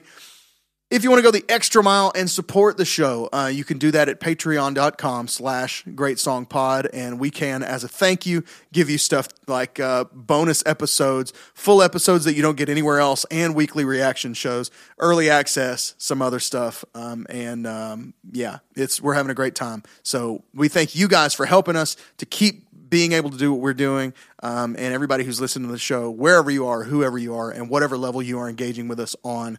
We thank you so much. Thanks so much, guys. Hang out with Doug and us. Here we go. That's right. There's more. Let's take it. Dug Pinnick. This is the Great Song Podcast. Ladies and gentlemen, as promised, we are so excited to talk with the man himself, Dug Pinnick, lead singer, bassist, songwriter for King's X and 50 other bands. Dug, thanks so much for joining us today, man. You're welcome. You're welcome. Why don't we start with sort of our live experience with King's X? I asked Rob. I want the first one. So we saw you. Okay, got it. We saw you back in probably around 2003. We were trying to pinpoint the exact date. We saw you with Satch and Joe Satriani and Dream Theater at the Tabernacle in Atlanta. And that was a half hour kick your tour. Yeah, it was, and so that was one of the highlights of that's in my my Mount Rushmore of concerts that I've been to. It's that one. I'll never forget that tour. So the question that we have to tie in with that is, you guys do a great live show, tons of energy. What does a pregame show look like? Pregame for King's X, like, are y'all chill? Are y'all relaxed? Are y'all locker room like energy? What's your pregame before King's X? We laugh about this, and we always wonder what people would think if they came backstage right before we went on. Half hour before we go on, everybody has to leave the room, and the three of us just sit there and look at the floor. Like, we don't want to do this. We hate the world. We wish we were dead. It's just. And then someone will come in and go, 5 minutes, guys, and all of us will get up and go pee. Every one of us will wait for each other. And we're always coming out. Somebody comes out the bathroom late all the time when we're supposed to be on at a certain time.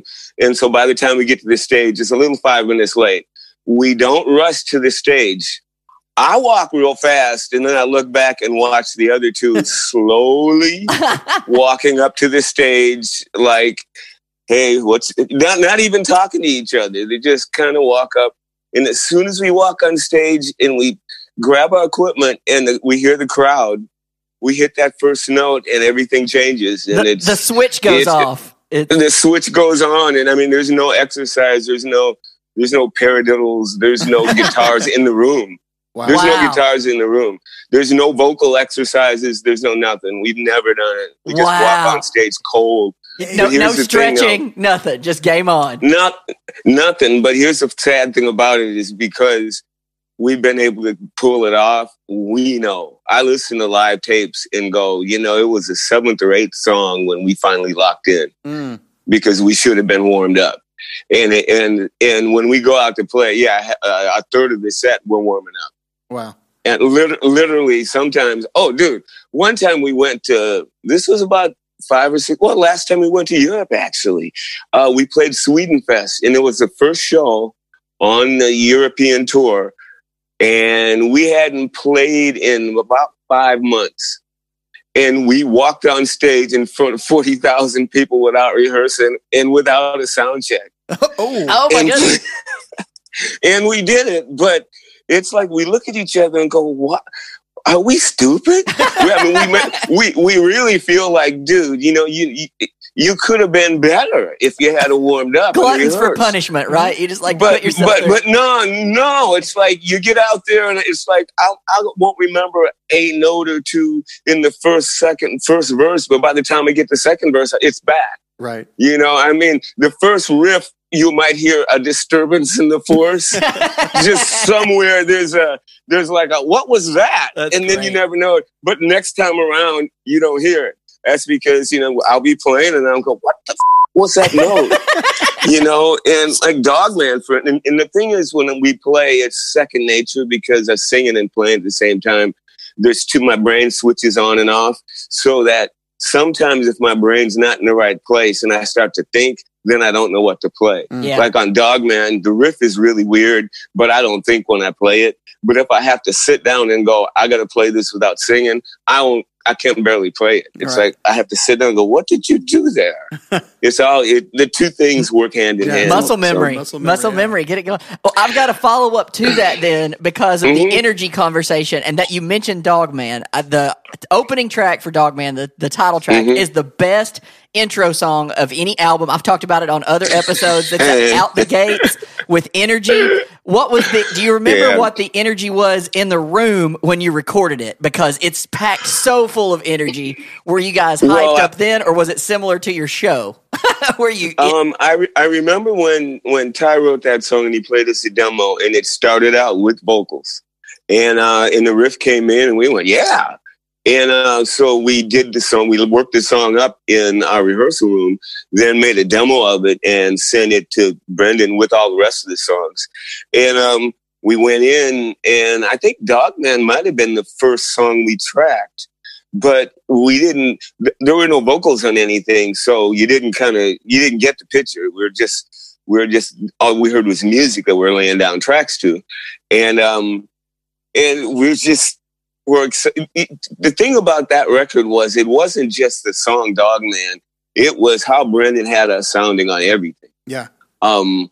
We'd take CDs home of rough mixes of just the basic tracks, even if there's no overdubs, just to listen to them on our Ghetto Blaster in Atlanta, in the house that we stayed in. And we would sit there, Jerry and I would sit there and go, man, this is brutal. I can't wait till people hear this. I mean, that was the first time I think we ever sat there going, I can't wait till people hear this. This is huge. Yeah. And we were excited about that. That's the biggest thing we thought about it is that this is the way we sound live, and this way we wanted to sound on a record. Yeah, for those for our listeners, he's speaking of Brendan O'Brien. This was the first project y'all had done with him. Maybe tell the listeners what it was like working with the legend of Brendan O'Brien, who's done Springsteen, Black Crowes, Pearl Jam. Well, Sam had left us high and dry, and we had known no other producer or anyone who ever worked with us, because Sam was the Jim Jones of the entourage, and so we didn't know anything other than when he left, we had to figure out what we were going to do next, and even who's going to pay us. You know, it was crazy because he controlled everything that we did. So when we left, we were looking for a manager, and Atlantic said, "Well, you got a new record. You got to do, who do you want to produce it?" Because Sam was gone, so we could get on another producer or someone, you know what I'm saying? Sure. And so I immediately said, Brendan O'Brien, are you kidding? I was listening to Black Crowes and Rage Against the Machine and stuff like that, and I was listening to the bass and the fatness of the mixes, and I kept thinking to myself, you know, this is exactly what I want us to sound like, because that's what we sound like live. And this is the way I'd mix all King's X records if I could, right? You know, because when we did the first King's X record, I remember I had seen heard the first record that I had heard that turned my eye was Masters of Reality. And Rick Rubin had produced it, but Brendan O'Brien was the engineer. And they had literally stripped away every effect that there was. Back in the day, everything was so affected and produced that nothing was real, even the drum snares and stuff. And they came back and said, let's go back to ground zero. And when I first heard that record, I went, the drums, they sound like real drums. The cymbals, they sizzle. You know, it's like, wow. I was like, everything is clear. There was 2 guitars, a drums, and bass. None of that clutter.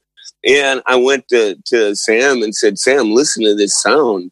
Can we do that? And they just went, no, not at all. I was dismissed, and so we did 4 King's X records. And if you notice, the 4th one started to sound more like the Brendan O'Brien era. They were trying to enter into it because that's where everybody was going. So anyway, so I was excited about that. But Brendan came in and he listened to us do all the songs live, and he said, so what do you want from this record? And we said, we want you to make it sound like we do live. And he goes, oh, I can do that. And that's what we did. Went in and made a record, and he just jammed this out and rocked it out. It's just a straight up balls in your face record. And what I love about that record more than anything is that because of Brendan, that record set a new standard for sonics in rock music. And I remember after that record came out, all of a sudden everybody was beefing up their mixes, and there was that thickness was coming back to the mix, and I was real happy about that. And Brendan, that's Brendan. All Brendan's doing, he's the master. Yeah, it's such a different. You can hear. As a matter of fact, on my way driving into Nashville today, I was just listening to various eras of King's X, and I went from Gretchen Goes to Nebraska to a little Please Come Home, Mr. Bulbous, all the way to XV, and the difference. I was thinking that same thing. I was like, this is so much closer to how they are live. It's got that same. It's just. It's like I don't really have a great word for it, but. It just is so it stomps bombastic. You. Yes. I always say it stomps you. Yeah. That's what we just like that's what we've want, being in this band for as long as we've been together. We're all 3 individual people who have completely different ideas about just about everything. a few things we settle on, and that's we love to pound you. Like just go bam, bam, bam musically, just kick you and just beat you up. We love doing that. And all of us for some reason gravitate to when we go bam, all of us go, okay, let's give them a kick. And that's the fun of it all is beating people up sonically. Well, okay, so speaking of setting new precedents in rock music, I gotta ask you this to settle this once and for all. Who is responsible for the modern iteration of drop D tuning? Is it Ty is? Okay, that's what I wanted to know. I'll tell you the whole story behind that, because I was in MC5 with Kim Thales was in the band too for side project for was MC5, but with a hired band basically, which was us. And I got to talk to Kim because Soundgarden's first record, if you put on, were the first major record, basically the Ultra Mega OK. When that record came out, the beginning of it had all these weird sonic sounds like our record did. And the first song came on was bum ba da da da da da da da da, and it was drop D. And King's X was da da da da da da da da da, and it was like the same thing. And I remember they only did a couple songs in their record that was dropped, and they did a couple weird tuning things because Chris did that. That was something he did a lot. Yeah. But the King's X record was majority of it was drop D tuning. And now Kim told me that he showed Chris drop D tuning in 1985 because he had learned it from some Indian tuning. And Ty wrote Pleiades in 1985 from drop D tuning that he had learned from bluegrass. Okay. So those two things happened, and those two things spawned a whole thing that changed. Everybody changed. Yeah. You can argue as to who did it first. I do believe that Alice in Chains probably put it on the map when it came to every kid in the street. They took that and did the drop D kind of vibe and the King's X thing. And Alice in Chains, I love those guys. And they told me that we were a big influence on them. And so I'm proud of that. I knew Lenny, and I love the guy to death. And so not trying to take anything away from those guys, because it's an amazing band. But so the whole grunge thing and the whole thing that happened in Texas, and it seemed like after about 6 or 7 months, just about everybody in the world was drop D tuned. And I could attest to that, doing a world tour and coming back. And I used to watch Headbangers Ball, and everything was hair metal.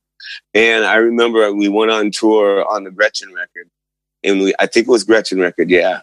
And we came back 9 months later, and I turned on MTV, and the only band that was in regular tuning was Bon Jovi, and everybody else was drop D tuning with the groove. Yeah, and there was melody instead of these la la la la la, but there was people were singing again. Right. Laney and Eddie and all those people, and I knew all those guys. I met them back when they, in the early days. I remember they came to see us Pearl Jam, and Alice in Chains came to see us opening for AC/DC.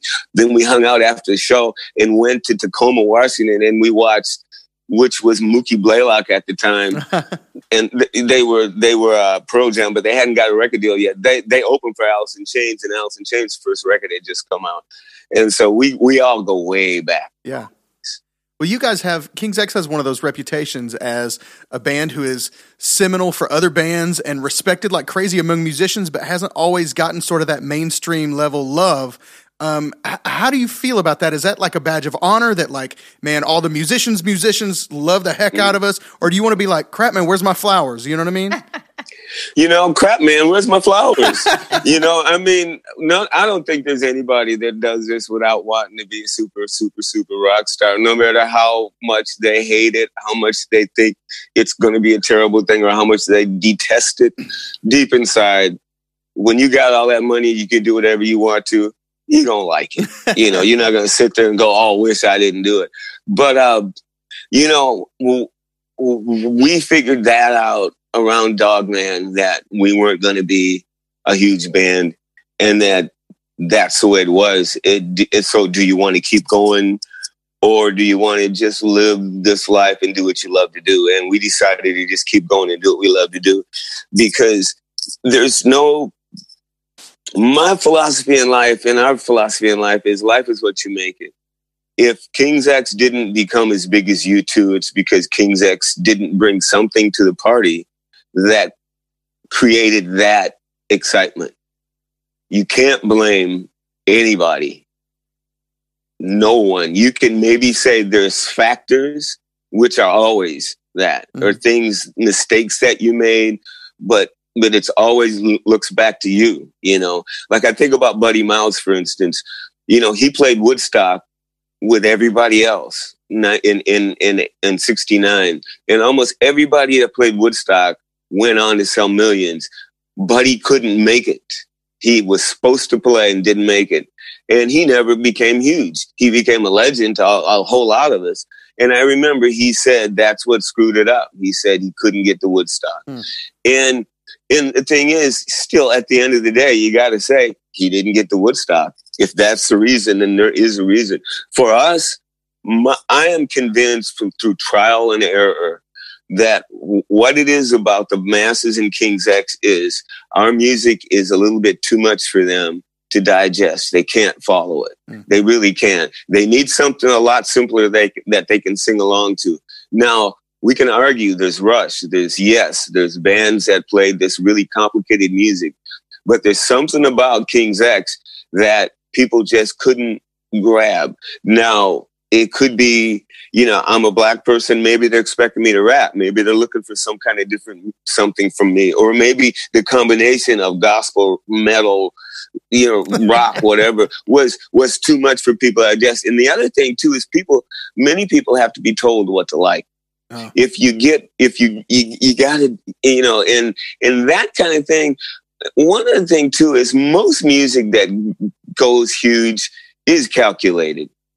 Even if the bands think it's not, it is. Because when you sit down to write a song or make music, you calculate it. And you try to write a good song. Yeah. So you calculated a good tune that time, and it made a lot of money for you. Your calculations were a little bit off. That was a good song, but it didn't equate to the world. There's nothing good or bad or, you know, to be heard about it. That's what I look at it. It's not like, oh, people don't like you. It's like, I'd be an idiot if I expected the world to like me. They didn't love Jesus. They don't love anybody. Well, we love you, Doug. Thank you. We are Team Doug Pinnick all the way. Good. And here's the other thing that what record companies told me, people who I really respect and have sold records indirectly, you know, producers or record company executives, what they always said to us was, oh man, I spaced out on it. They said this, and this is what they probably look for. They said, listen, he said, either people will love you or he said they should love you or they should hate you. But if they're indifferent, that's the kiss of death. And with King's X, it's never been, we don't have haters. We just have a small bunch of people who are, it's like fine wine drinkers, right? You know, and you can play King's X to all your friends all day and all night and every time you're around them and they still just don't get it. Yeah. You know, and, so what do? You can't, you know, it's like you go to school and you try to make everybody like you and you become a fool. Or you learn how to take what you got and get by with what get what you know what I'm saying. Yeah. We totally, and we get you, and you're talking to the people that we are. I smoke weed and I babble. It's all good. We're with you. Now you mentioned Woodstock, so I got to tie in Mudstock. I got to go 94 atmosphere at 94 Woodstock. Tell us a little bit Oh, about. yeah. Were you at the just for my knowledge? Were you at the Primus stage when they were getting pelted with mud during the "My Name Is Mud"? Were you around? No, that? I was. We were there the night or the day before. Okay, the night yeah, before. I didn't remember how it lined up, but I heard we played before the mud. Okay, yeah, I heard Les Claypool still has clumps of mud in a bass case that he carries around. I wouldn't be surprised. That was an event that if you played it, you'll never forget it. Yeah, because that's something. That was, I mean, some of those bands have gone on to play even huger places for sure, but just the Woodstock 94, just the whole thing about it, being a part of it was really, really good. I was excited about it. I was so excited about it that I got my hopes up because we're playing Woodstock for 300, 400,000 people maybe. And I thought, there's our commercial. Now we can do it. If we play for these people, we got them. They're going to go buy our records. Oh man, this is going to be great, man. We got out there. We did our thing. We did Over My Head, did the long speech. Crowd went nuts. They yelled back as I went. Somebody said, yeah. I mean, USA Today said we were one of the top 5 bands. Howard Stern said we blew everybody away. Wow, and USA big. And MTV said we woke everybody up on that Friday evening, and we played when the sun went down, the perfect spot. And we got acclaimed as this is awesome. Next week, record sales, 250 in the upstate New York area. And the album tanked, and Atlantic went, well, let's put you in the studio and try again. Wow. Nobody bought it. And that's when we said, I get it now. And we just kind of lost that dream. Mm. But the thing about it is, I'm glad I lost that dream because, not to sound like an egotist, but being put in a legendary category without selling a zillion records and having a billion mindless followers, I feel honored at that. Does that make sense? Yeah, absolutely. Sure. Yeah. And the people that love King's X love King's X, all about us, everything about us, and we're a part of them in their lives. We're not just that fleeting one-hit wonder that people go, you know what I'm saying? Well, you mentioned some other people that you've played with and side projects, and you're so much more than just King's X. Like, we don't want to put you in the box of just King's X because you've been what I would call super groups. I'll call them super groups. I mean, Super Shine with Bruce Franklin and Jeff Olson of Trouble. That ain't nothing. Yeah. That ain't nothing to laugh at. Grinder Blues, KXM. My favorite though is the Mob. I'm a fan of the Mob. Really? Oh, are you kidding? Yeah, with Reb Beach and Kip Winger and Kelly Kay. Wow. That's my jam. Never get enough. It's so good. Okay, I got to tell you about this record. This is so cool. Reb calls me up and says, Doug, I'm making this solo record. And I got some guys together, keyboard player from Night Ranger and forgot who else. And he said, you want to be a part of it? I go, yeah. He said, all I want you to do is sing. I go, oh, man. It wasn't that I didn't want to play bass. I was thinking I had to make up melodies and stuff. And he says, don't worry about that. I'll just hum melodies and you just put words to it. I'm going, really? He said, yeah. He said, that's what I'm good at is melodies. I just ain't got good at words. I'm going, awesome. So he sent me the demos and hummed literally. And I played them over and over again till those he and hers turned into words. That's awesome. They turned into words. And then I started writing things down, and all of a sudden I had melodies from his syllables in the way he phrased things. And that's how that came about. That's your lyrical genius project, right? Because that's all lyrics. That's awesome. That's all it was. And I remember I went into the studio in Nashville and sang them, and Kip produced it and ran the controls, and we were all hung out together. It was pretty cool. So when a side project is coming together, how do you go about not only putting a band like that together, but then putting records together as either like independent or smaller label projects, and knowing what to write best for which band, you know, all these things. What's the economy of being involved in all these side projects? People that I'm with, that subject doesn't come up. And if it did, I'd veto it the best as I could.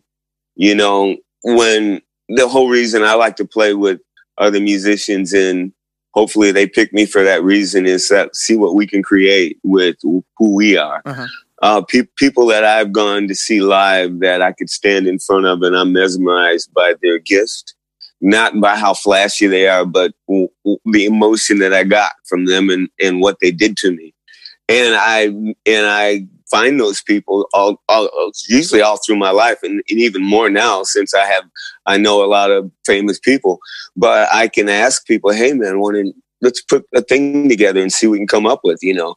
And all of a sudden you got a whole nother thing. Joe Satriani asked me to do that Hendrix tribute thing with Kenny Aronoff. And, you know, on paper you go, well, what's this going to turn out like? Oh my God. It was probably one of the best experiences I've ever had in my life. Wow. I mean, we did Jimi Hendrix proud, I hope. You know, there were moments, you know, that we just went, wow, he's here. Cause we did the live stuff, the chaotic stuff. We did If 6 Was 9 and Third Stone from the Sun. We did the crazy stuff. And I sound just like him when I sing and I play bass left-handed. So the visual and the light show and everything. And then Satriani didn't do Satriani. He did Hendrix, man. Wow. He stepped out. And then Kenny did Mitch Mitchell. So much like Mitch Mitchell that sometimes I couldn't find the one. I mean, Kenny get out of it. Kenny get out of the beat, or I'd get off beat from something that we're doing, you know, like in I Don't Live Today, the middle part where it gets crazy.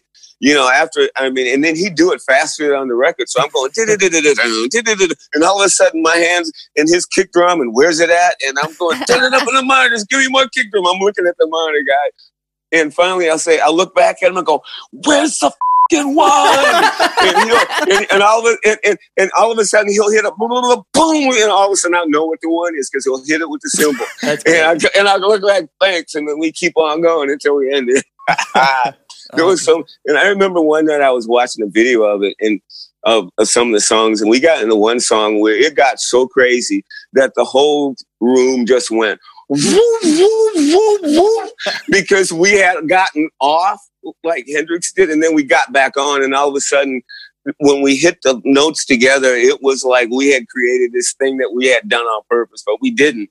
But it was just, that's the fun of making music, is when you don't know what you're going to create, you just go for it. You walk the plank, and if you can swim, then you'll figure it out. to steal a line from Satriani, that's strange, beautiful music, right? There you go. Yes. Oh, that guy. I love him. He's so much fun to work with. One of our favorites, we've mentioned our affinity for Dream Theater, so we got to talk about Lines in the Sand. Yeah. Swept away with the tide. Away in the tide. Yeah. Through the holes in my head.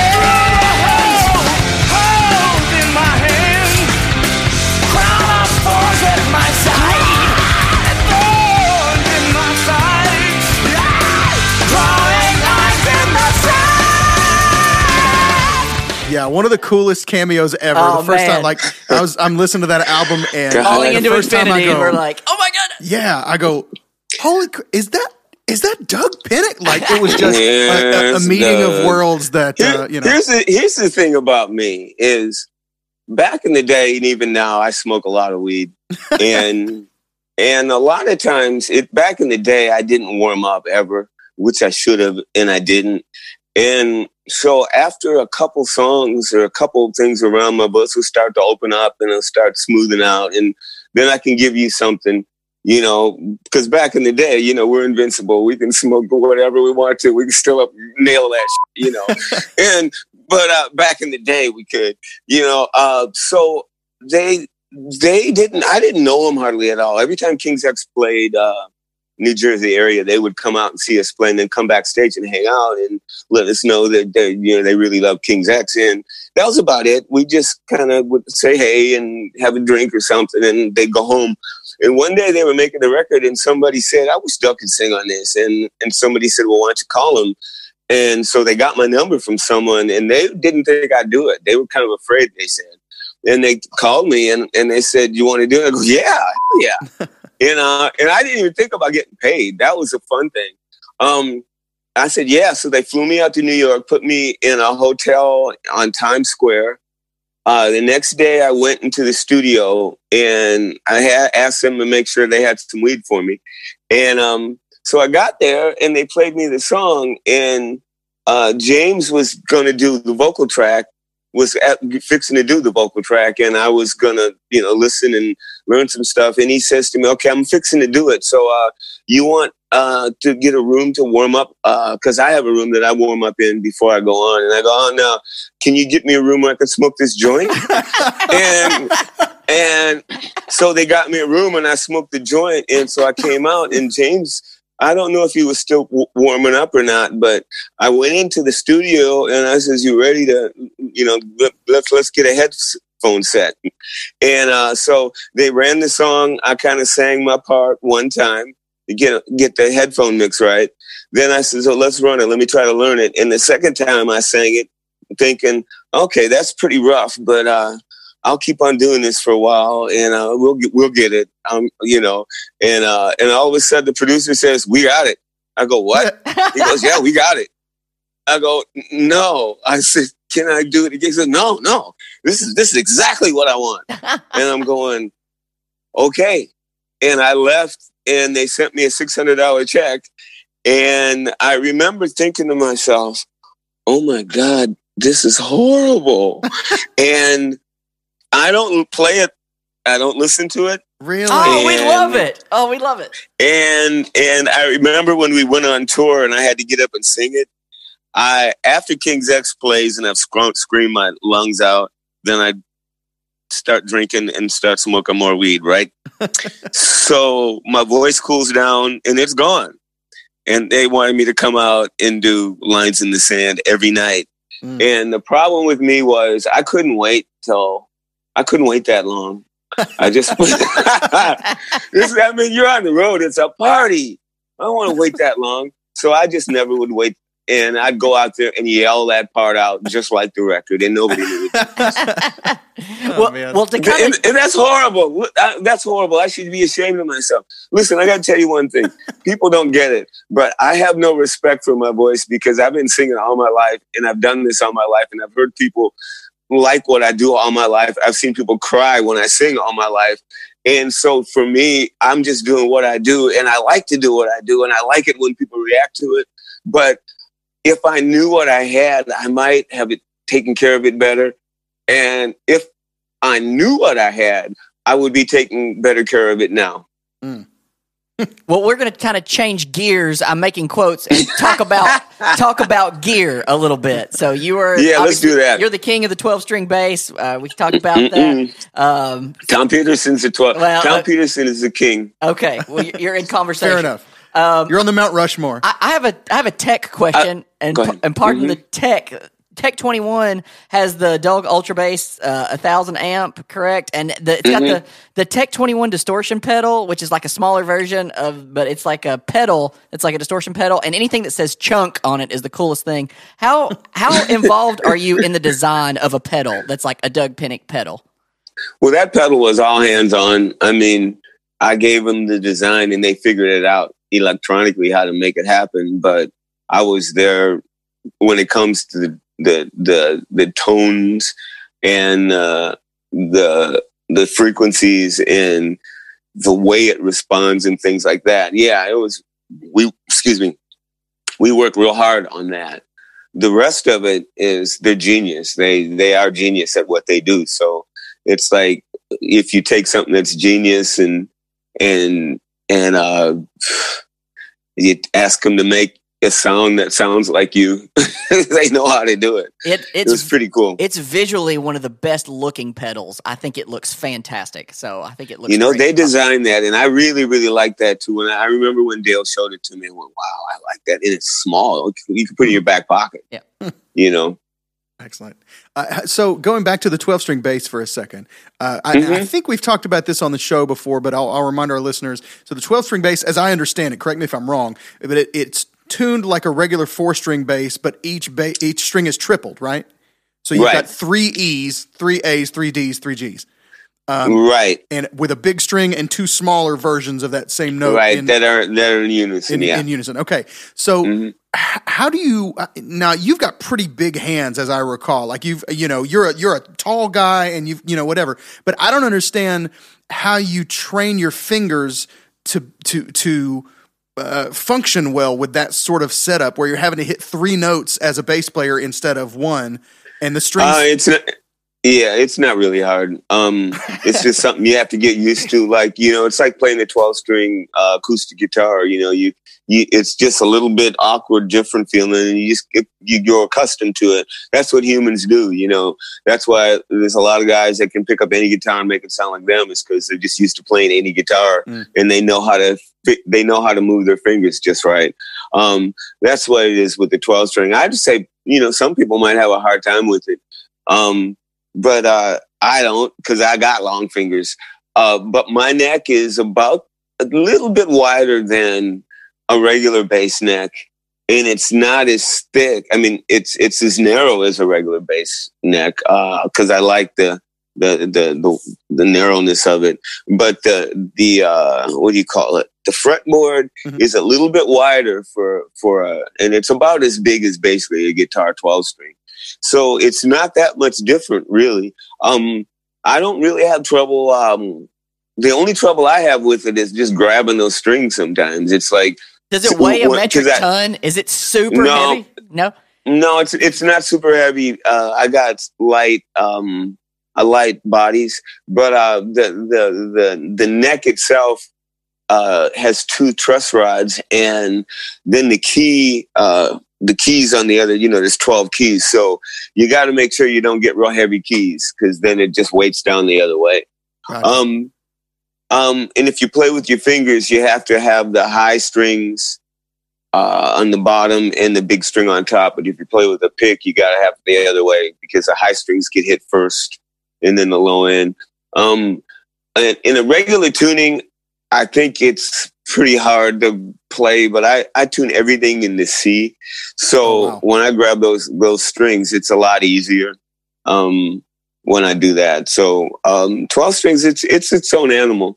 And there's a way to play it. And I don't know if too many people are up for that challenge, because a lot of bass players are, a lot of bass players are just frustrated guitar players, so they don't need the 12 string. Sure. And a lot of other bass players are just, what they do is unique in itself, and 12 string wouldn't, like Stanley Carpenter, 12 string. Why? Right.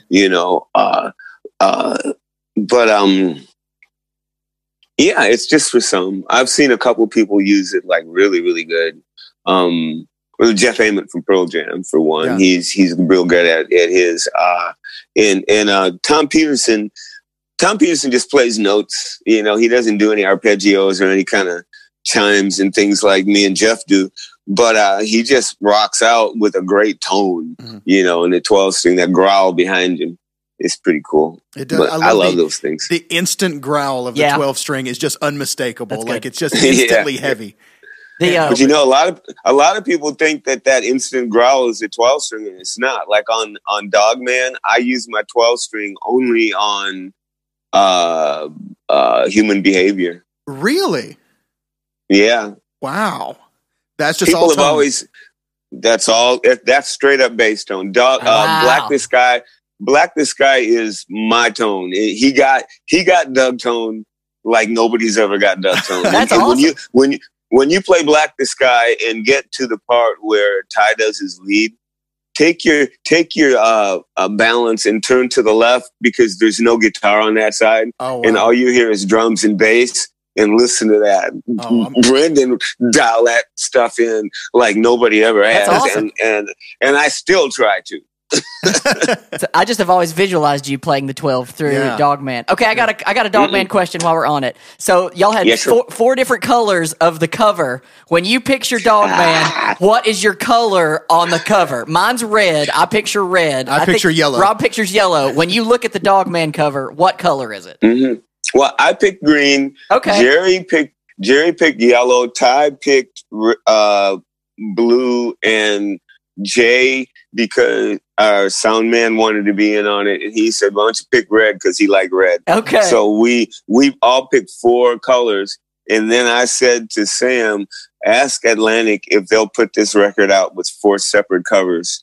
And he said, "I don't know if they want to do that." And he asked them, and they said, "That's cool. We'll probably sell more records." It's because brilliant. people will buy. That's right. And people did. People went and bought all 4 CDs. I couldn't believe it. It was awesome. That's cool. I want to take it back really far. We'll respect your time, so we'll kind of wrap it up. But one of my favorites is, I'm a huge Phil Keaggy guy, and I know that's a different era for you. So tell us a little bit about you guys were the rhythm section for Keaggy for the Flip Side era. So talk a little bit about that portion, if you don't mind, of your career. Well, I like to babble.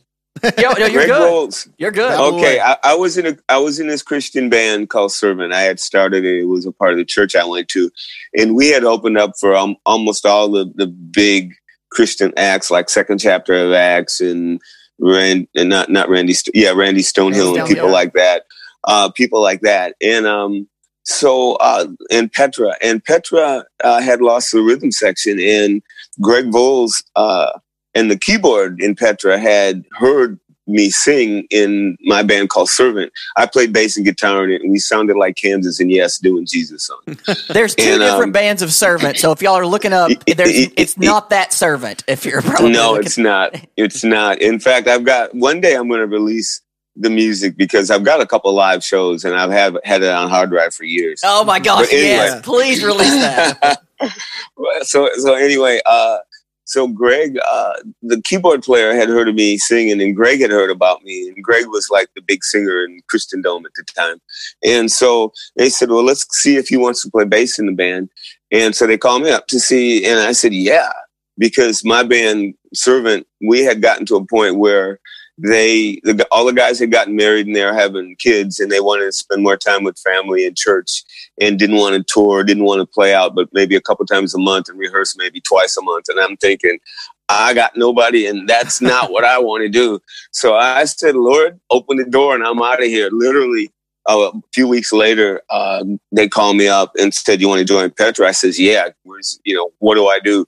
And I moved to Springfield, Missouri. To make a long story short, packed up everything, left my job that I had, church, band, everything that I had. I left Joliet, Illinois. I was 29 years old.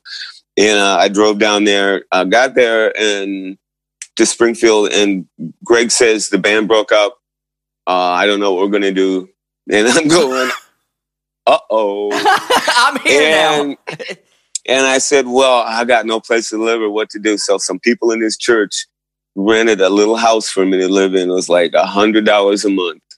And I stayed there. And about 2 months later, we got hooked up with Phil Keaggy. I had never met Phil Keaggy, but Phil Keaggy was a rock star in my eyes. It was like he was the greatest ever. And he was a Christian. And so it was like, that was oh my God.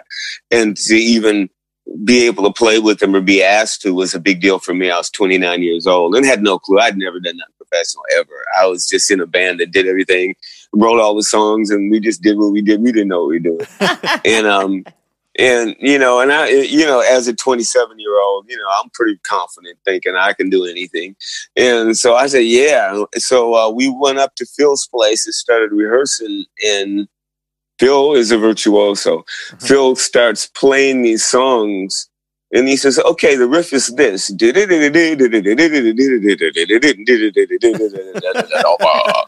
say, it's easy. One try, I'll show you one more time. And I'm going, do. He goes,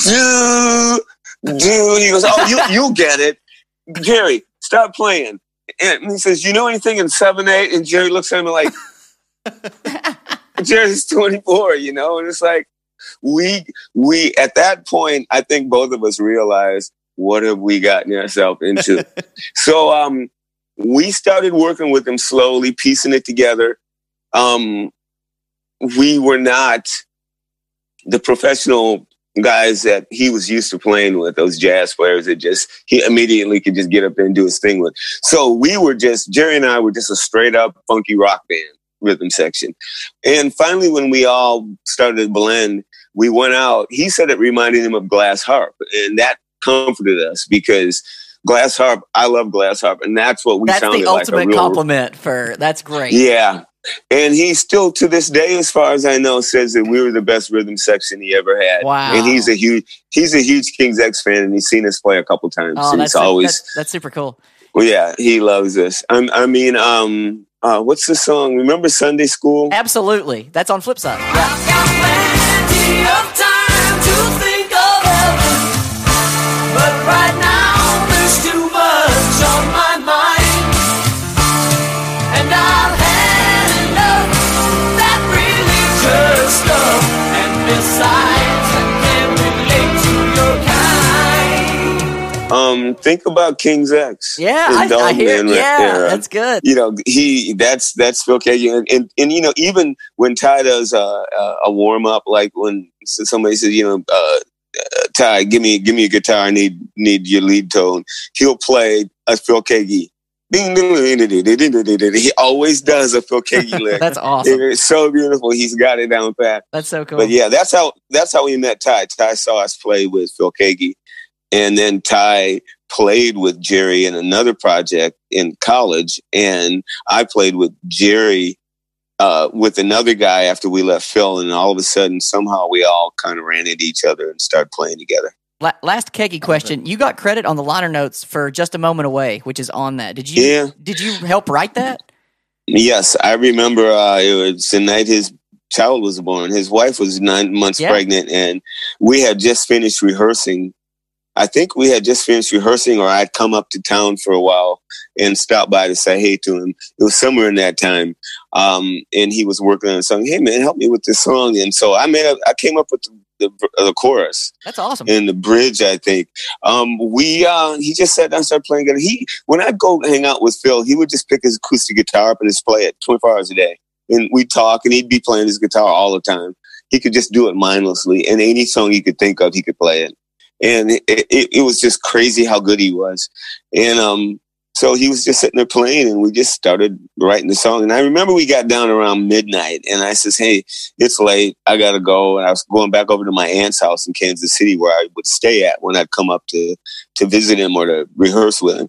And then the next day I texted him to see what he thought of the song. I didn't hear from him for like weeks. And I thought, wow, I was real confused. Found out his wife went into labor that night, and it was the first child that survived. Mm-hmm. She had a few ones that didn't, so it's a very big deal, and so it's awesome. Wow, a long time ago. Wow. All right, I've got his kid. You know, Phil Keaggy's kid I think his band got a Grammy for something in the Christian world. Really, it's pretty cool. Yeah, his son's a guitar player. Wow. Fantastic. What footsteps to follow in? My goodness. Yeah. Okay, I've got a question I've wanted to ask you for 20 years. Mm-hmm. Yes. I hope you're ready. So writing for King's X, you guys have a unique situation in that you have two guys who sort of carry vocal duties between you and Ty. Writing for King's X, how does that work? As far as, there's some songs like, I think especially of like the Mr. Bulbous record, you have songs like Marshmallow Field, When You're Scared, where literally, mid-verse lead vocal is changing from one guy to the other. How does that work as far as the writing end? And like, I almost wondered if on a couple of those songs, it sounds like it could have even been a thing where you guys went to two separate rooms and wrote two separate lines and then just came together. How'd that work? Well, we didn't go to two separate rooms, but we do have a tendency to write two separate lines to complement each other. It's that whole thing of when Paul McCartney said, getting better all the time. And John Lennon said, couldn't get much worse. We've always, I think from day one had that philosophy. It was kind of unwritten. And it's, as poets, I think we like that abstract kind of thing that kind of throws you off from being so obvious. But that I don't think that we've sat down and talked about it. I just think we gravitate to that. All three of us do. Gotcha. Because that's the kind of music we like. But the other thing is about who chooses what. In the beginning, Ty and Jerry really never expressed really wanting to sing in the band, ever. Jerry didn't want to do it at all. Ty, in the early days, I wrote all the songs in the first year or two, and then Ty wrote a couple because, it's time. He wrote two, but I was always pumping out songs, and finally he just said, hey, I write songs too, and I'm going, all right, bring them on in, I didn't realize I was being such a control freak, I guess. I don't know. But so he started bringing songs in, and he would sing them. Or I remember I sang him. He wanted me to sing him. And then it got to a point where I said, why don't you sing this one? Because I liked his voice. And Ty, I don't think ever really expressed liking to sing. He's one of those guys that he'd rather have somebody else singing. But when Sam started working with us, Sam said, no, everybody's got to sing. Now, before Sam started working with us, Ty and I did do harmonies. He loved to do harmonies with me. Mm-hmm. And we have demos where, in songs where he did harmonies. And when Kirk, our other guitar player, was with us, we did 3-part harmonies. It was a lot of fun. But when we got to King's X, we weren't paying attention to harmonies or even focusing on that. We were just focusing on trying to write a good song and get a record deal. And we were kind of lost in limbo and writing crappy songs and trying to write a hit song and not knowing what we're doing. This is like 87, 88, And Sam came along, and first thing he said after he said, look, I'm going to work with you guys. And he says, sure. And he says, first thing he said is, everybody singing. I don't care. No excuses. And Jerry goes, I don't want to sing. And Sam said, no, everybody sing. And so that's where it started. And Sam and Ty and Jerry all love the thing with the Beatles, where they switched off vocals and did their harmonies together, and how they did those things. That they had that sound. Yeah. And Sam knew that. Ty and Jerry knew that too. I didn't care. I just wanted to sing like Aretha Franklin and rock out, And but I know that my harmonies, the songs that I wrote, my harmonies were always Beatlesque, because through osmosis, I think everybody in the world could sing Beatles songs without remembering where they learned them or how they learned them. Yeah. They've always been. They've always been. And if you know anything about music, it always turns your ear, because they were the masters at it, So I never was a Beatle fan, but they influenced me in more ways than I even know. So, and as a result of it, and Jerry and Ty, well, that's their favorite band in the world, and Sam Taylor too. The Beatles. There is no other band higher than those three. That band with Ty, Jerry, and Sam at the time. So, of course, we're going to sound like the Beatles. A couple of quick ones. We'll rapid fire past you and let you do your thing. And I'll try to give you a quick answer. No, you're great. Your answers are perfect. You take as much time as you want. So one quick thing I got to touch on. Junior's Gone Wild, from one of the greatest movies all time, Bill and Ted's Bogus Journey. Yeah. Are you psyched about the new Bill and Ted coming out?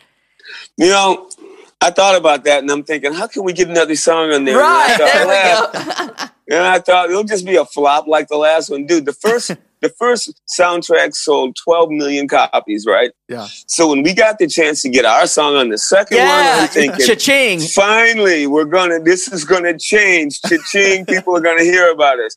That record didn't sell about 1 million copies. Man. And I remember all three of us went to the movie because, they put the songs in the movie. Yeah. Sure. And here comes this red Corvette flying on the highway with a camera on a mountainside with this little car going down. And all you hear was, in a transistor radio tone, and that was it. And you're like, and that's all you heard. It was like they took a megaphone. And we looked at each other and went, that's it. And then at the end of the movie, we're going, okay, credits, King's X. You know, up it says King's X, band member, songs written by Jerry Gaskill, Doug Pinnick, and Ty Taylor. Oh, no! Oh, on the movie. Oh, my goodness. The movie. Poor Ty. Okay. Oh, my God. So Ty Taylor. Ty Taylor. And we walked out the door going, are you kidding me? Oh, man. And so, and a quick story behind that too was Junior was one of the contenders for Gretchen. And okay. It's not on an album anywhere. Well, here it was. That was one of the batch. That was in the batch of songs I wrote for Gretchen. And that was a Passover song. I wrote about 20 songs, and I write a lot of songs, and they'll pick 5 or 6 of my tunes. They'll pick 5 or 6 of Ty's, and every now and then Jerry will throw one in, you know, because Jerry just didn't write much. Jerry felt like we didn't like his songs. He didn't understand, you know, but that we love him and love his songs. But, so as a result of it, that was one song that got passed over, and it hurt me because it was one of my favorite songs in that batch of songs for Gretchen.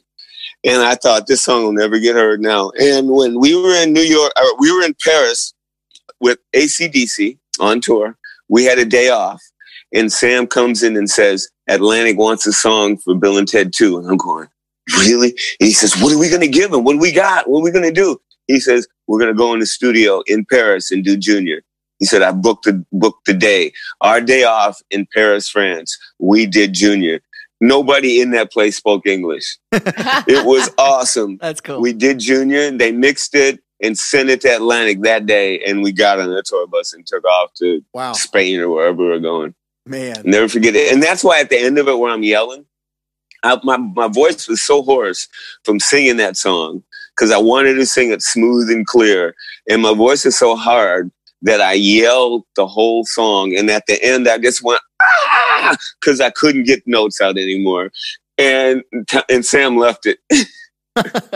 I want to talk really quick about your solo projects because I want to get a chance for you to also talk about the new album that's coming out. So obviously Pound Pound, we got to talk on. My favorite songs are Jangle and Super Salad, just throwing it out there. I didn't have Pineapple Skunk, full disclosure, I didn't have that one. But on the third solo album, Emotional Animal, how cool was it to play with Joey Gaskill? It's Jerry's son, right? Yeah, it was an experience. I've known his son all his life. That's a good way to say it. I've known his son all his life. I've walked him on the ceiling as a baby, changed his diapers. So we had fun doing it. And, you know, when you're close to family like that, you know, and you got to put people in their place when they're young, you know, there were those times when you go, dude, if you can't play the click, how you think you're going to make it in the rock world and go, you know, get up off your and then he comes in the next day and nails it. So it's like that was what was with him. It was fun because he had never really done anything even closely professional before, and I didn't consider myself actually professional. It was my garage drum room that I just threw together. So, well, it sounds good. We do want you to get to talk about the new project that's coming out. Take a second and pitch that a little bit. Okay, well, I'm working on it right now. Listen, I wrote about 30 songs for the new King's X record. Wow. Okay, and I've got 7 on the new King's X record, and I have all these songs left over, and that were still unfinished, so I just kept working on them. And I've got 13 songs for the new record.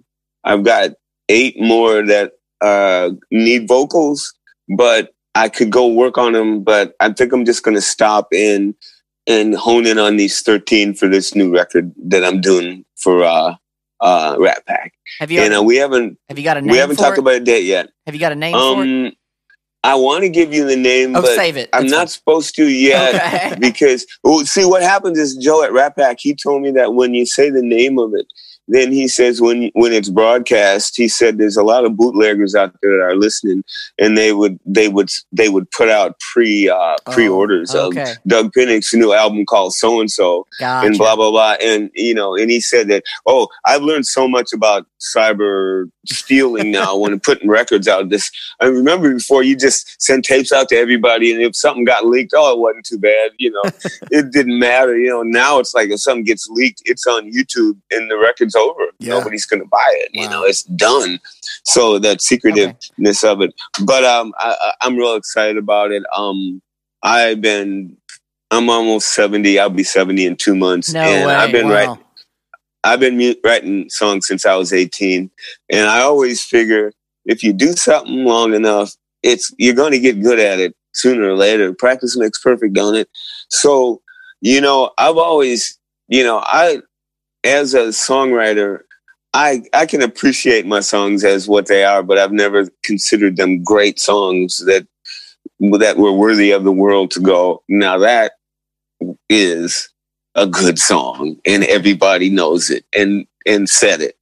And but I know that if you're going to be a good songwriter, a lifelong songwriter, you know, that has to be your goal. And hopefully you never get it, because if you find that song, you got nowhere to go after that.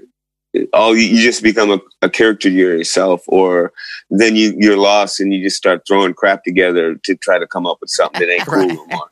You know, and I didn't, all my peers, I tell you, almost all of them they're my age and older, that I grew up listening to, that molded me and taught me how to do what I do. Their music starts to get crappier and crappier later on. And then all of a sudden they're putting these records out, are like, you know, you're old, you sound old, and you're not in touch, and you're trying to be cool, and you ain't anymore. And so I wrestle with that daily with this record. I don't want to be that, you know, and I have a phobia about it because, you know, like I said, I used to always say, you know, my favorite bands, they put out a couple great records, and after that, it's like, it's just, to me, I just don't get it. Every now and then they get a boost, but like when Yes put out Roundabout, then it was like the rest of the records were great, but then all of a sudden they had Relay, what was it? Owner of a Lonely Heart, that record came out, and it was like, what happened, you know, after 5 records? You know, that they did that to me. But I'm so picky with musicians and writing and bands and all that stuff that I'm not very easy on people and bands. So I'm not easy on myself. So this solo record, I'm really, really trying real hard to make it the best thing I've ever done, and to walk away going, you did the best you could, and be proud of it, instead of going, okay, let's get this one done and go to the next one, see if I can get it. You know, and, you know, as for, and the thing about a record going, like, selling millions and millions of records, that ain't gonna happen anymore. So, so I don't have to worry about that. Well, you can rest assured that you have support from me and Rob. We're going to pick it up, and we love everything you've done, so we'll be there with you. I can't wait for you to hear it. It's all about old men getting old. No, One last question that we ask everybody, and then we'll let you enjoy your day. So this last one, so you're on tour and you go into a gas station. What is your gas station snack food of choice? What does Dug Pinnick get in a gas station? And while you're thinking on it, I'll give you mine. I get a Three Musketeers bar. Whenever I was growing up, my mom would say you could get any candy bar you want, and that's the most ounces. So I would get the biggest candy bar for the money. What is your snack food of choice in a gas station? Okay, there's 2. Because at a gas station, when you're on the road, there is nothing in there I want. Okay. Because it's all poison. So it's easy. 2 things, and this might be gross, is ice cream sandwiches. Okay, there we go. That's a new one. I will get 3 of them and try to get all of them done before the last one melts. That's hilarious. And they all look at me like, "Oh my God, Doug, I can't believe you're eating that."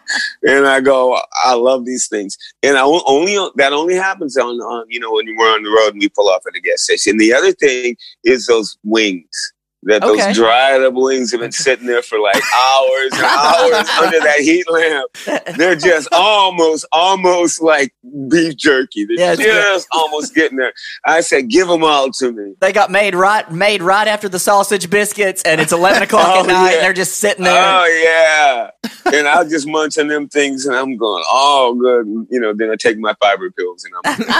Well, come visit Tennessee. We'll get you some crappy chicken wings and some ice cream sandwiches, and we'll hang out. We'll make a I'm getting some barbecue when I come to Tennessee. There you go. True. We'll take it. That sounds good. Well, Doug, man, Guys, thank you so thanks. much. This has been outstanding. You're welcome. It's been a real honor to talk to you, man. We wish all the best for you everything coming down the pike, and thank you so Doug. much, We man. appreciate it. You're welcome. Thanks. Have a great day. You too. All right, bye-bye.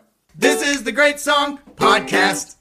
Woo! Well, there you have it. We made it.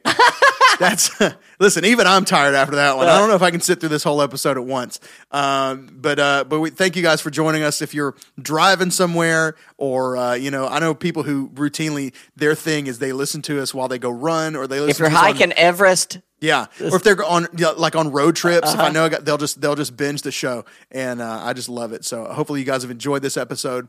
And if you didn't, you know what? Come back next week. It'll be back to normal. This one's for us. That's right. This is for me and you, JP. Cheers to you, buddy. Absolutely. I can't believe we get to do this. Great idea. A lot of fun. We're going on 4 years now. 150 episodes. Man, incredible. And So, dude, we're not stopping. We got so much in the cooker. good night. You guys No. don't know what's coming down the pipeline. So here's to the next 150. We'll be back next week with another great song on the Great Song Podcast. Until then, I'm Rob. I'm JP. Go listen to some music.